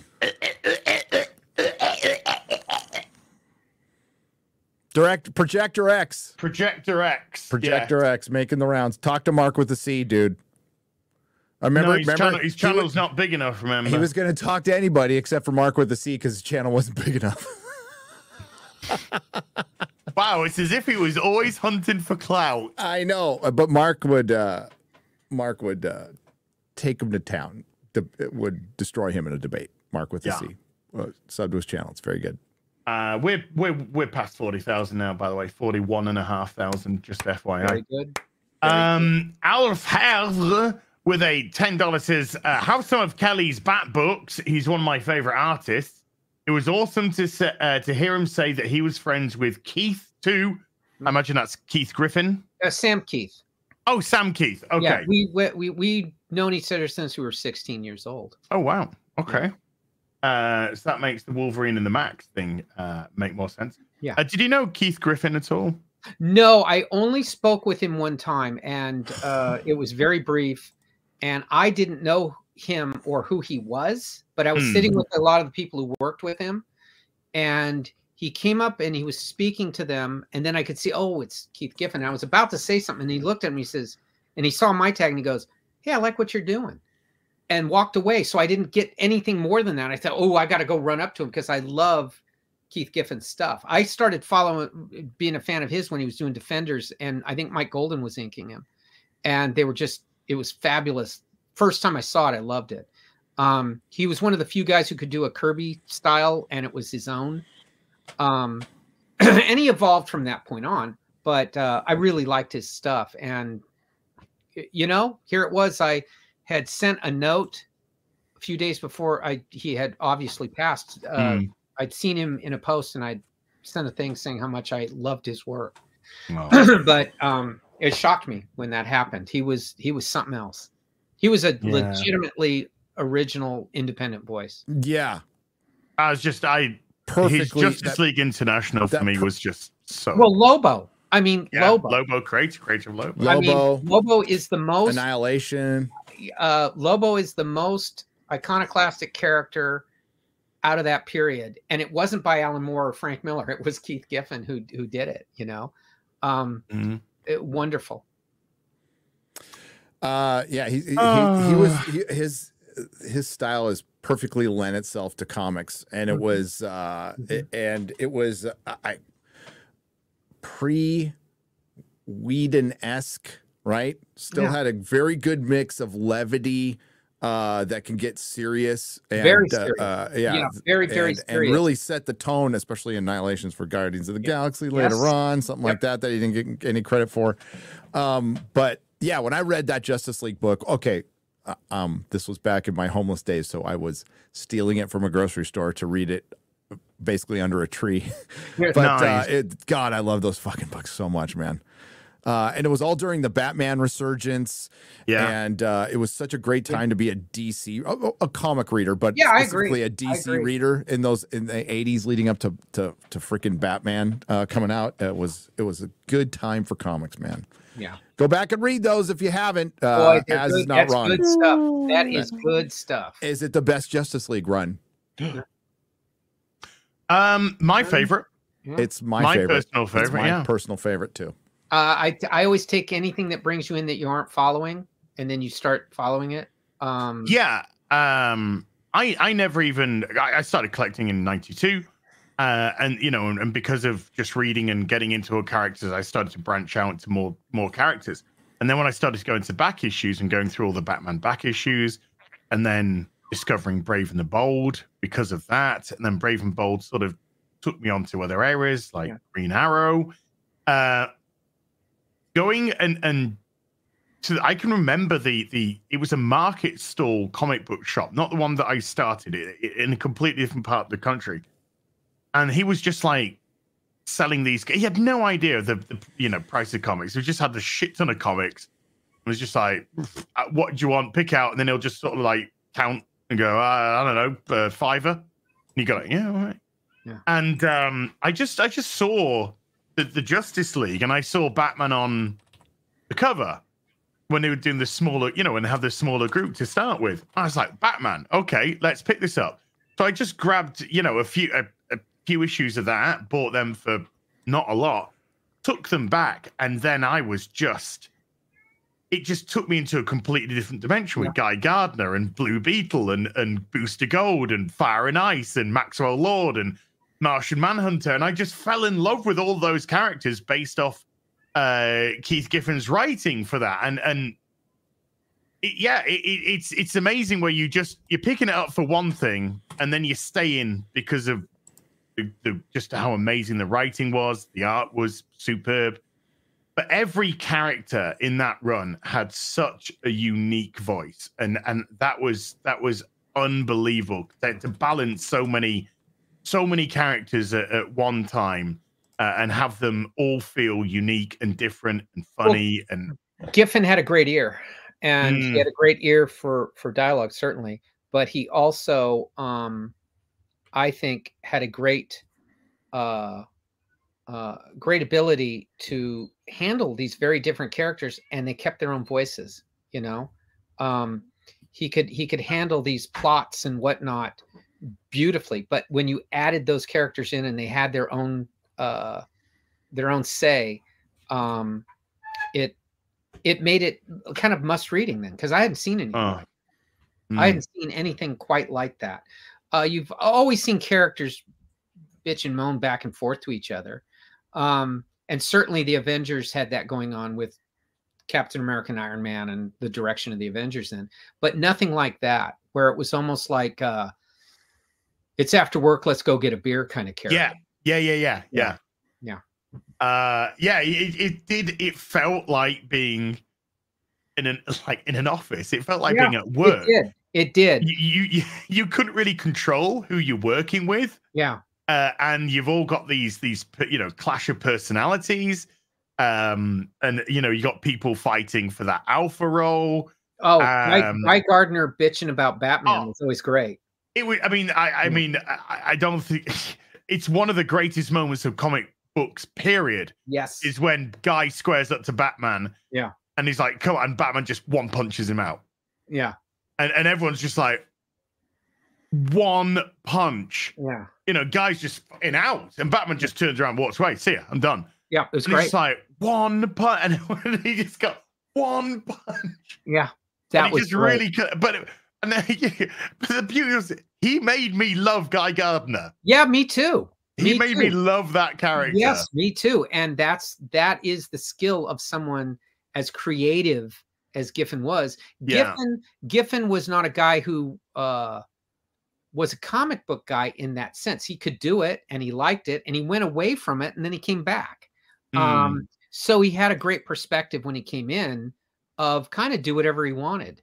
And not in some arrogant fashion, but in like, I better do this while I can still see it. He just didn't know. He just didn't know how entertaining he was to his editors. His editors were loving it every bit as much as the fans were. But I loved every character. I don't think there was a character. I particularly loved Guy Gardner. I particularly loved Maxwell Lord. I thought his Maxwell Lord stuff was incredible. Yes, Batman was used like so sparingly. Yes, and then he pretty much was out. Yeah. And not after 20 odd issues anyway. Yeah. Fire and Ice together with Blue Beetle and Booster Gold were just. I would read the shit out of a series that was written by Keith Giffen that just had those four characters. I'd read the shit out of it all day, every day. Yeah. Shazam had a very unique personality, very kind of Billy Batson, but in Shazam form. Yeah. Martian Manhunter, very stoic. I love his Oreo fascination was just like perfect. Alan Grant used to laugh because he said he'd get the stuff in from Keith on what they were going to do. And he said he really had to sit down and ferret it all out. And at first he didn't understand it. And then by the time he was done, he went, "This is brilliant." Right. That's how different he was. And I always used to say, and I asked Alan that. I go, "Well, you're a professional too." He says, "Yeah, but this guy was speaking in such his own voice. It was pure comics, but it was just so different." Yeah. And he completely was. It actually worked really great when they both worked together on Lobo. It was fabulous. And then you bring in Simon, and it's pure gold. Man. Oh, those good ones. Yep. Thoughts on the fitness with Nigel with a £5 says, "I worked in a comic book shop in the late 70s and 80s. The name drops are priceless, Kelley, when you said tearing the boxes open on delivery day." Oh, man. Yeah. That was a big deal when the guy would come in on the dolly and the delivery guy and they would deliver. And later on, the store I had actually got their own delivery. But that was exciting when the UPS guy come and he bring the boxes in. And I made a point to be good friends with those guys so I could be in there in the back rooms when they're opening them. I still see them for lunch all the time. They're all retired now. Yeah. But same thing, same way we're talking. Everyone's still talking that way. God, just falling outside the normal moral constraints with a $5 says, "I used to find Kelley's style off-putting. Yes, but over the past couple of years, I've really come to love it. Great stream. What a cool dude." Yeah, you won him over. Well, I have had two really terrific editors in my career that said something like that. And they said it absolutely as, I take that as the highest form of compliment because it means they gave you a chance. It means it probably means they understand there's some thinking behind it, not just trying to be a, batshit crazy or something. You're just trying to tell something, the way you see it. And And I remember both in two separate times, the editor saying, you know, after I worked for him a while, both saying, "Can I tell you something?" And they would start telling me this story. And I know one was afraid of offending me. And he even goes so far as to say, well, when I moved, he lived in New York then. He says, when I moved, the place I moved to, I really wanted to go to. It was over this pizza parlor, but it wasn't an elevator. So I had to carry I knew I'd have to carry books. I got rid of most of my collection, but I kept yours. I still lug those up there. So I love you. I love you. And I go, no, that's great. It's the best thing to hear when somebody says they give you a chance. They weren't great. They didn't know. The hardest thing for me to hear is I realize now I was that different. I didn't think of it then at all. Yeah. To me, you were out of the box. Yeah, I just completely out of the box, and in a beautiful, wonderful way. It was just that I was raised on 70s Marvel, DC, Warren comics, heavy metal. I saw, you saw everything then. So I didn't think I particularly stood out that much. And I'm thinking, how naive am I? But I was thrown in with a group of guys, and they were just so much fun to be around. It was a great stable of creative talent then. Oh, man. Oh, Kelley, I could listen to you all day, mate. Super Base for the $10 says, "Hey Kelley, shout out from the 916. Go Kings!" That's my people. That's your people. That's my people. What do you mean, you people? 916. We're the 916. Drunk 3PO. Never heard of it. For the $10 says, "Hail Kelley Jones, loved your work from the Alien Dark Horse series, one of my favorites." Yeah, I got some of your Alien Dark Horse stuff as well. Let's have a look. I think those are pretty much the ones that have got you bagged in. So, folks, because we are running up against the clock, let's share this again. Boom.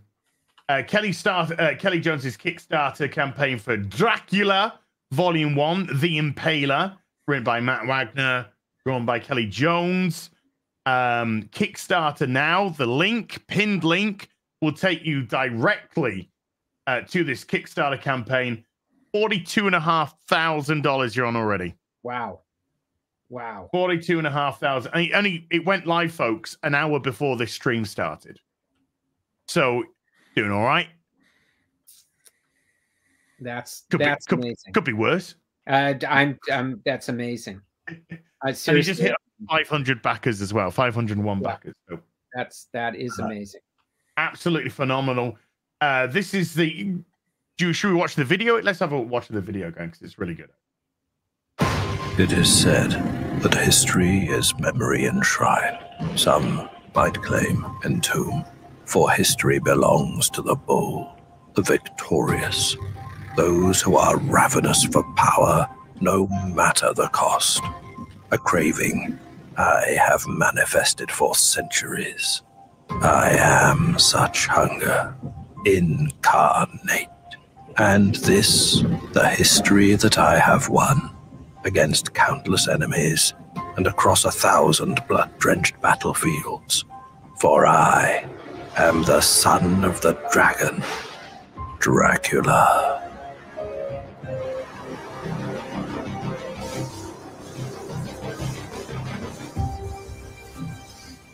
Bram Stoker's classic novel created arguably the most famous character in all of literature.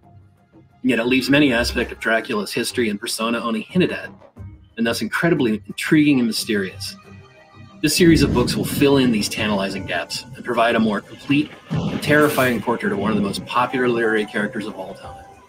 He had come to me with this great horror idea, stuff I had never thought of, never seen, and I love Dracula. I love vampire lore. Our collaboration here is the culmination of our longtime friendship and an incredible synthesis of our two lengthy and accomplished careers in comics. The joy of working on it is absolutely on every page, every panel. This isn't yet another retelling of the novel in comics form. We're bringing you the never-before-told stories behind the story, the sinister tales hidden in the shadows of the original legend. the heart of Dracula, blood that flows in his veins. It's as much in telling a story as the blood he spills. And in this, he spills a lot. I'm not exaggerating when I say that this project is the magnum opus, everything we might have hoped it could be.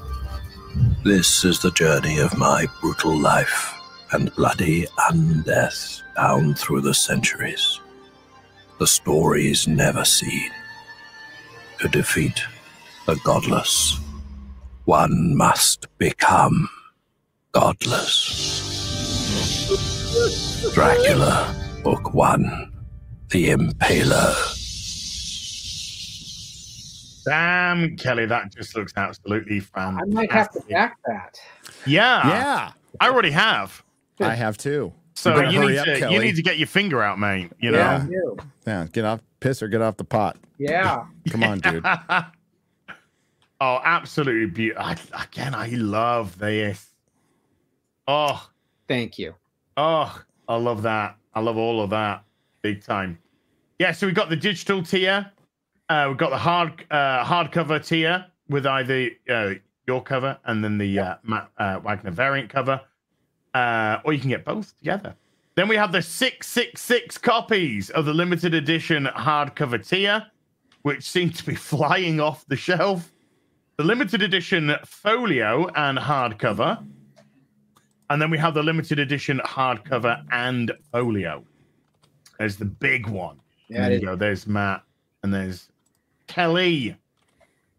Look at them. Looking like they should be in a police lineup. Yeah, absolutely. Well, Matt looks Matt looks more like a Bond villain kind of guy, you know.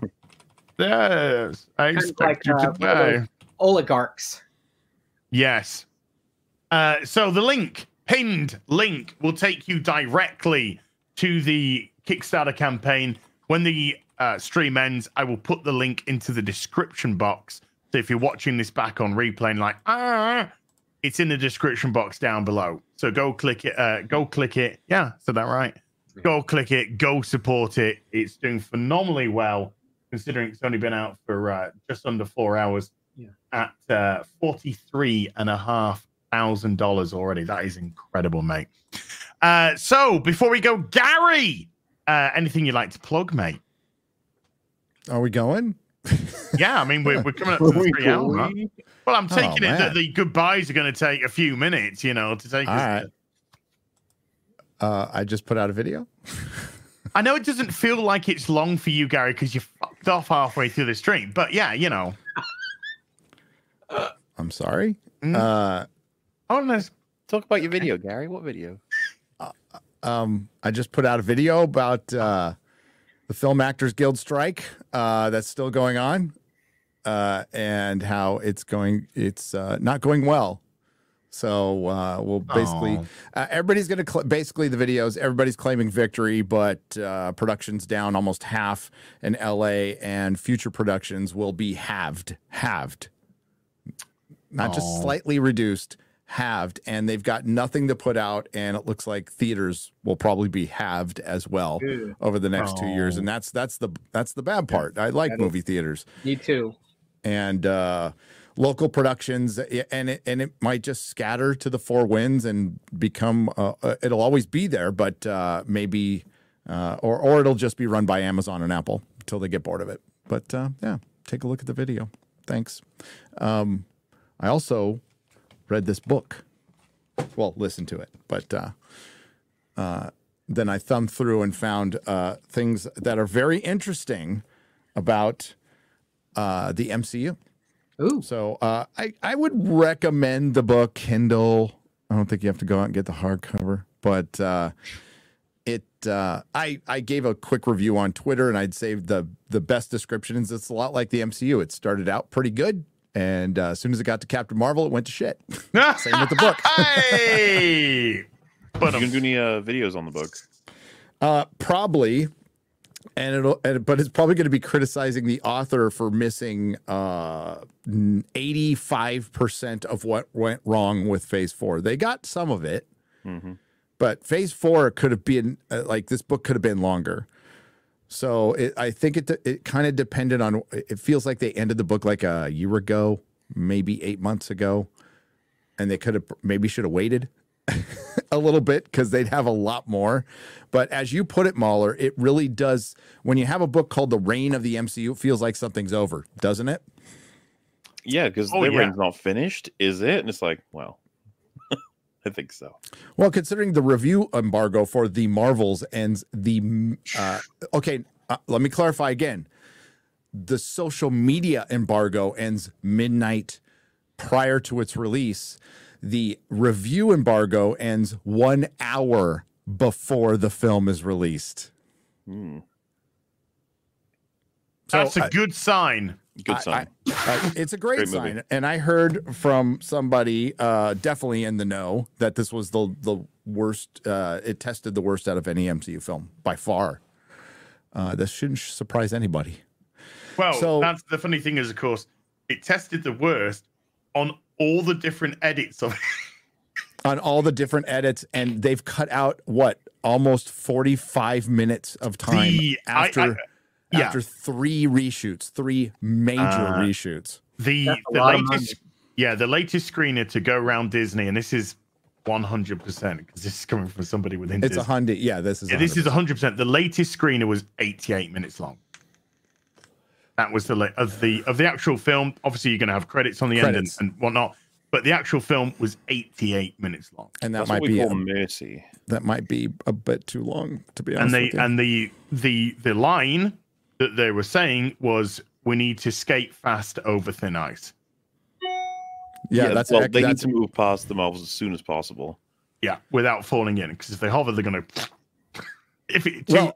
There's interesting quotes really quick. There was Kevin Feige stated that a reboot. I'm paraphrasing what he said. We would never reboot this universe.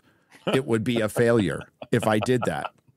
Okay, that's one of his quotes. Gary, they were also talking after the Marvels of how the hell do we get Chris Evans and Robert Downey Jr. back, and we need to get out this storyline quickly so we can reboot the whole fucking thing. They were okay. That quote comes from like 10 years ago, by the way, from Kevin Feige. They said, I'm paraphrasing again, one of the producers said, all Marvel characters are just legacy. That's all they are. You can put the mask on anybody. No. Also, before Bob Iger bought Marvel, he educated himself on it with the Marvel Encyclopedia coffee table book, which I own, which at the time was about 10 years out of date. when he read it, so that's fine, I guess.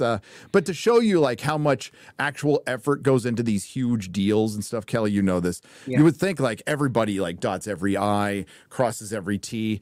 You would also think our senators and congressmen would read all the bills and stuff, and they don't. It's the same in Hollywood. They're very impulsive. They're in charge of a lot of money, and if you ride something that's popular, it makes you look really smart. It's kind of like a coach. You know, you can be a good coach, football coach, real football, American football, but you got to have good players, and you really got to have a good quarterback. Belichick will tell you about that right now. Yeah. Belichick was a decent, he would win. A decent defensive mind, a really good coach, but he needed Tom Brady. He needed Tom Brady to win those championships, and without him, he ain't winning those championships. So that's the reality of the entertainment business too. And it's become too much of a business. And Kelley's right.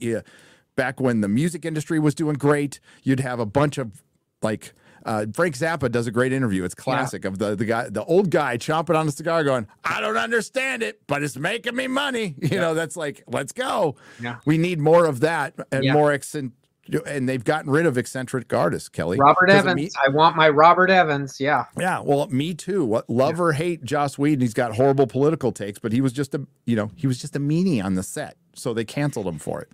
A big old meanie. Big old meanie on the set. Well, so is James Cameron. That's why James Cameron has really changed his tune lately, because that guy was horrible on the set. But nobody cares. He was a tyrant. But he was indiscriminate. He'd yell at anybody. That's kind of the deal.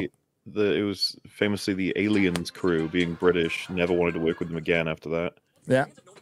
And I think you had to apologize to them as well. Hang on.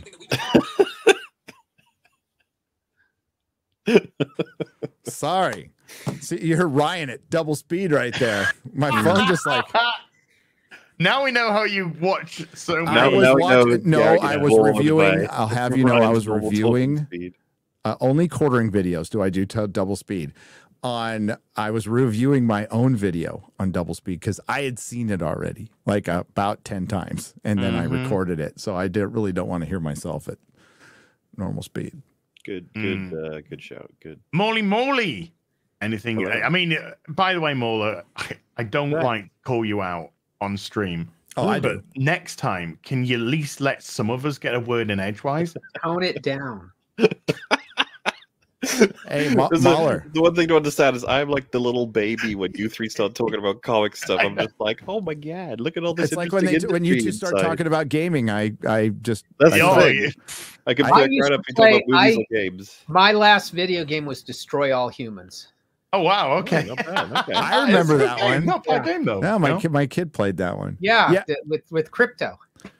Yeah, there were many more. I'll say in the chat there were many people asking for a welfare check on you. A wellness check. Yeah. Okay. Welfare check. Hey, you want to get him talking every once in a while to make sure. Talk about House of Usher. Talk about House of Usher. Or Buffy. Wait, Gary, have you continued it or no? But I did like the first episode enough to continue it, and I will continue it because I just got back yesterday. So help me figure out if we should recommend it to Az or not.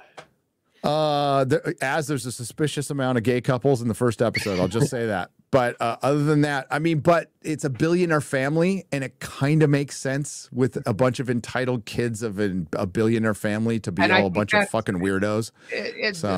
And Poe's story, they're all weird. I mean, the actors are weirdos. Not to get misquoted there. All right. But 3 gay couples in a family is it's breaking the odds. We're just saying it's breaking the odds, unless you're a billionaire family, where I don't think it is. So there you go. We'll see once you finish up the season. Yeah, I right now I'm at a definite not sure if Az would like it, but it's it did something. It's very Succession-y. But it has ghosts, which makes me way more interested in it than the regular show. Maybe a Dracula. Who knows? Yeah. As for what's going on with me, this month we've been doing the spooky arc of going through all the Saw movies, free fat movies, and today we're on the first attempt at rebooting the Saw franchise from I think 2011 or something, or 13. I can't remember when they did it, but it was called Jigsaw. And it failed, or at least didn't do as well as they wanted. And then they tried to reboot it again with Spiral, starring Chris Rock. I don't even know if you guys know about this. And then that failed real bad. And then they rebooted it again, like the beginning of this month with Saw 10. I say reboot. What I mean is like it's a sequel, but it's an attempt to get the franchise running again. It's a requel. Requel, that's a good way to put it, yeah. So, yes, we're checking out the first of the 3 attempts at redoing the Saw franchise. And we're looking forward to hitting that. I think it's October 30th. We'll be checking out Saw 10. Saw? What's Saw? Saw, not Saw. Saw. You said Saw. I just want to do. Why don't you go ahead and say horror for us, Gary? Yeah. Shut up. Whore. Yeah. Who are you calling a whore? You. So what? I am what I am. Guilty as charged. Before we get to Kelly, just want to do 3 big O super chats. Fear the Tardo with a $50 says, hi Jazz, Reggie, and Mama. Love show, but have questions. How name is pronounced Bibikik? What Bibikik? What not real Bibikik? Can Bibikik make hot caca leave underpants? Yes. Where's sex paid girl? Kelly, you're regretting coming on this show yet? She drink lot, fall down. Lock it in, yay. Sex paid girl. Sex paid girl. That's fucking brilliant. No! That one's gonna stick, dude. I'm just gonna call it sex paid girl from now on. Baron Kaza with a $50 says Micronauts were the toys and stories that got me into comics, and I loved your work on the new Voyagers. Yes. Thank you for your contributions on my favorite comic of all time. And that was Baron Karz's first ever super chat on the channel as well. So massive thank you for that one. Yes. Fear the Tardo. Oh, no. With another $50. This is $100 for this boy. Says, hi, Reggie. Love your channel, Nerdaholic. You have tattoos. Tardo like tattoos. Aw. Get tattoos out of vending machine and stick on skin. But tattoos go away. Buy more tattoos, still go away. Why Tardo's tattoos go away, but Reggie's not? Lock it in, yay! I bought the high class ones. The Go to the golden vending machine. I went to the golden vending machine. You're right. Raw. Dude, not only do I get $50, I get a freaking good laugh out of it as well. This is fucking amazing. Yeah. Fear the Tardo wins. Kelley. Obviously, we have the link is pinned at the top of the stream chat. We have the Dracula. When are we looking at book 2? About halfway through it. Oh wow. Yeah. Wow. Yeah. And it's actually a bigger story. This one is about 100. This one's about 20, 30 pages more. And this one's 119, is it? Yes, it's a biggie. These are they're big boys. Yeah. Damn. Anything else that you'd like to? That's I've got some other things like you're not allowed to talk about, but I'm a busy guy. Oh, thank God. We need people like you to be busy. So chat, if you haven't already backed it, Dracula Volume 1, The Impaler, Matt Wagner, Kelley Jones, link pinned in the top of the chat, or if you're watching on replay, the link is in the description box down below. After 4 hours, you're up to 46, just over 46,000. I can't. Which is absolutely sensational. Yeah. Tomorrow, I will be on Eric July's channel, 7:30 UK time, as Eric and I will be starting our ongoing Wednesday show. What's the name? We are not committing to the name right now. We've got an idea for it. The graphics person's doing the graphics. Tomorrow, we're just going to do the stream. And then maybe the week after, we're going to be bouncing between channels. So it's on Eric's channel tomorrow. Then the week after will be on mine, etc., etc. And we've got an idea for a name. The graphics are in the works, but we'll just hang fire in case things change. Well, it'll be coming soon. Yeah, but that'll be an ongoing show.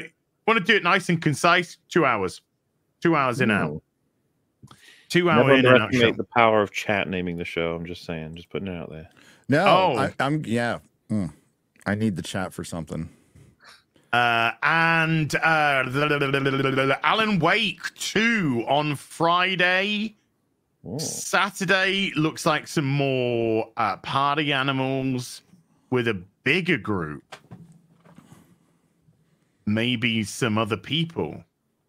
I can't say who, just in case they don't. But maybe someone else. Maybe some other people as well. I wasn't invited. No, you fuck off, Gary. I wasn't invited. Just fuck off. It's all right. I'll hang out with Mahler. It's all right. Yeah. That's why I'm not buying this, because you were going to fucking anyway. Do what?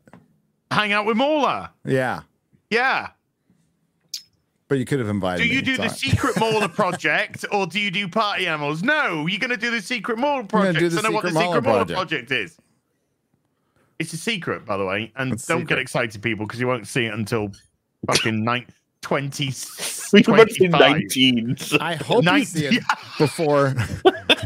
Time machines. Time will go all the way around. When we cycle through time again, because we each just relive our lives until we get them all perfect. That's it. So that second, yeah. So massive thank you to everyone who came to watch today. By the way, if you did do a super chat and it didn't get read out, I'll be doing a super chat square up Sunday where I'll be going through them and I can give them the time that you deserve. Thank you so much indeed for that, for supporting the channel. To everyone who watched, thank you so much. Mods, thank you so much indeed for giving it your free time and effort.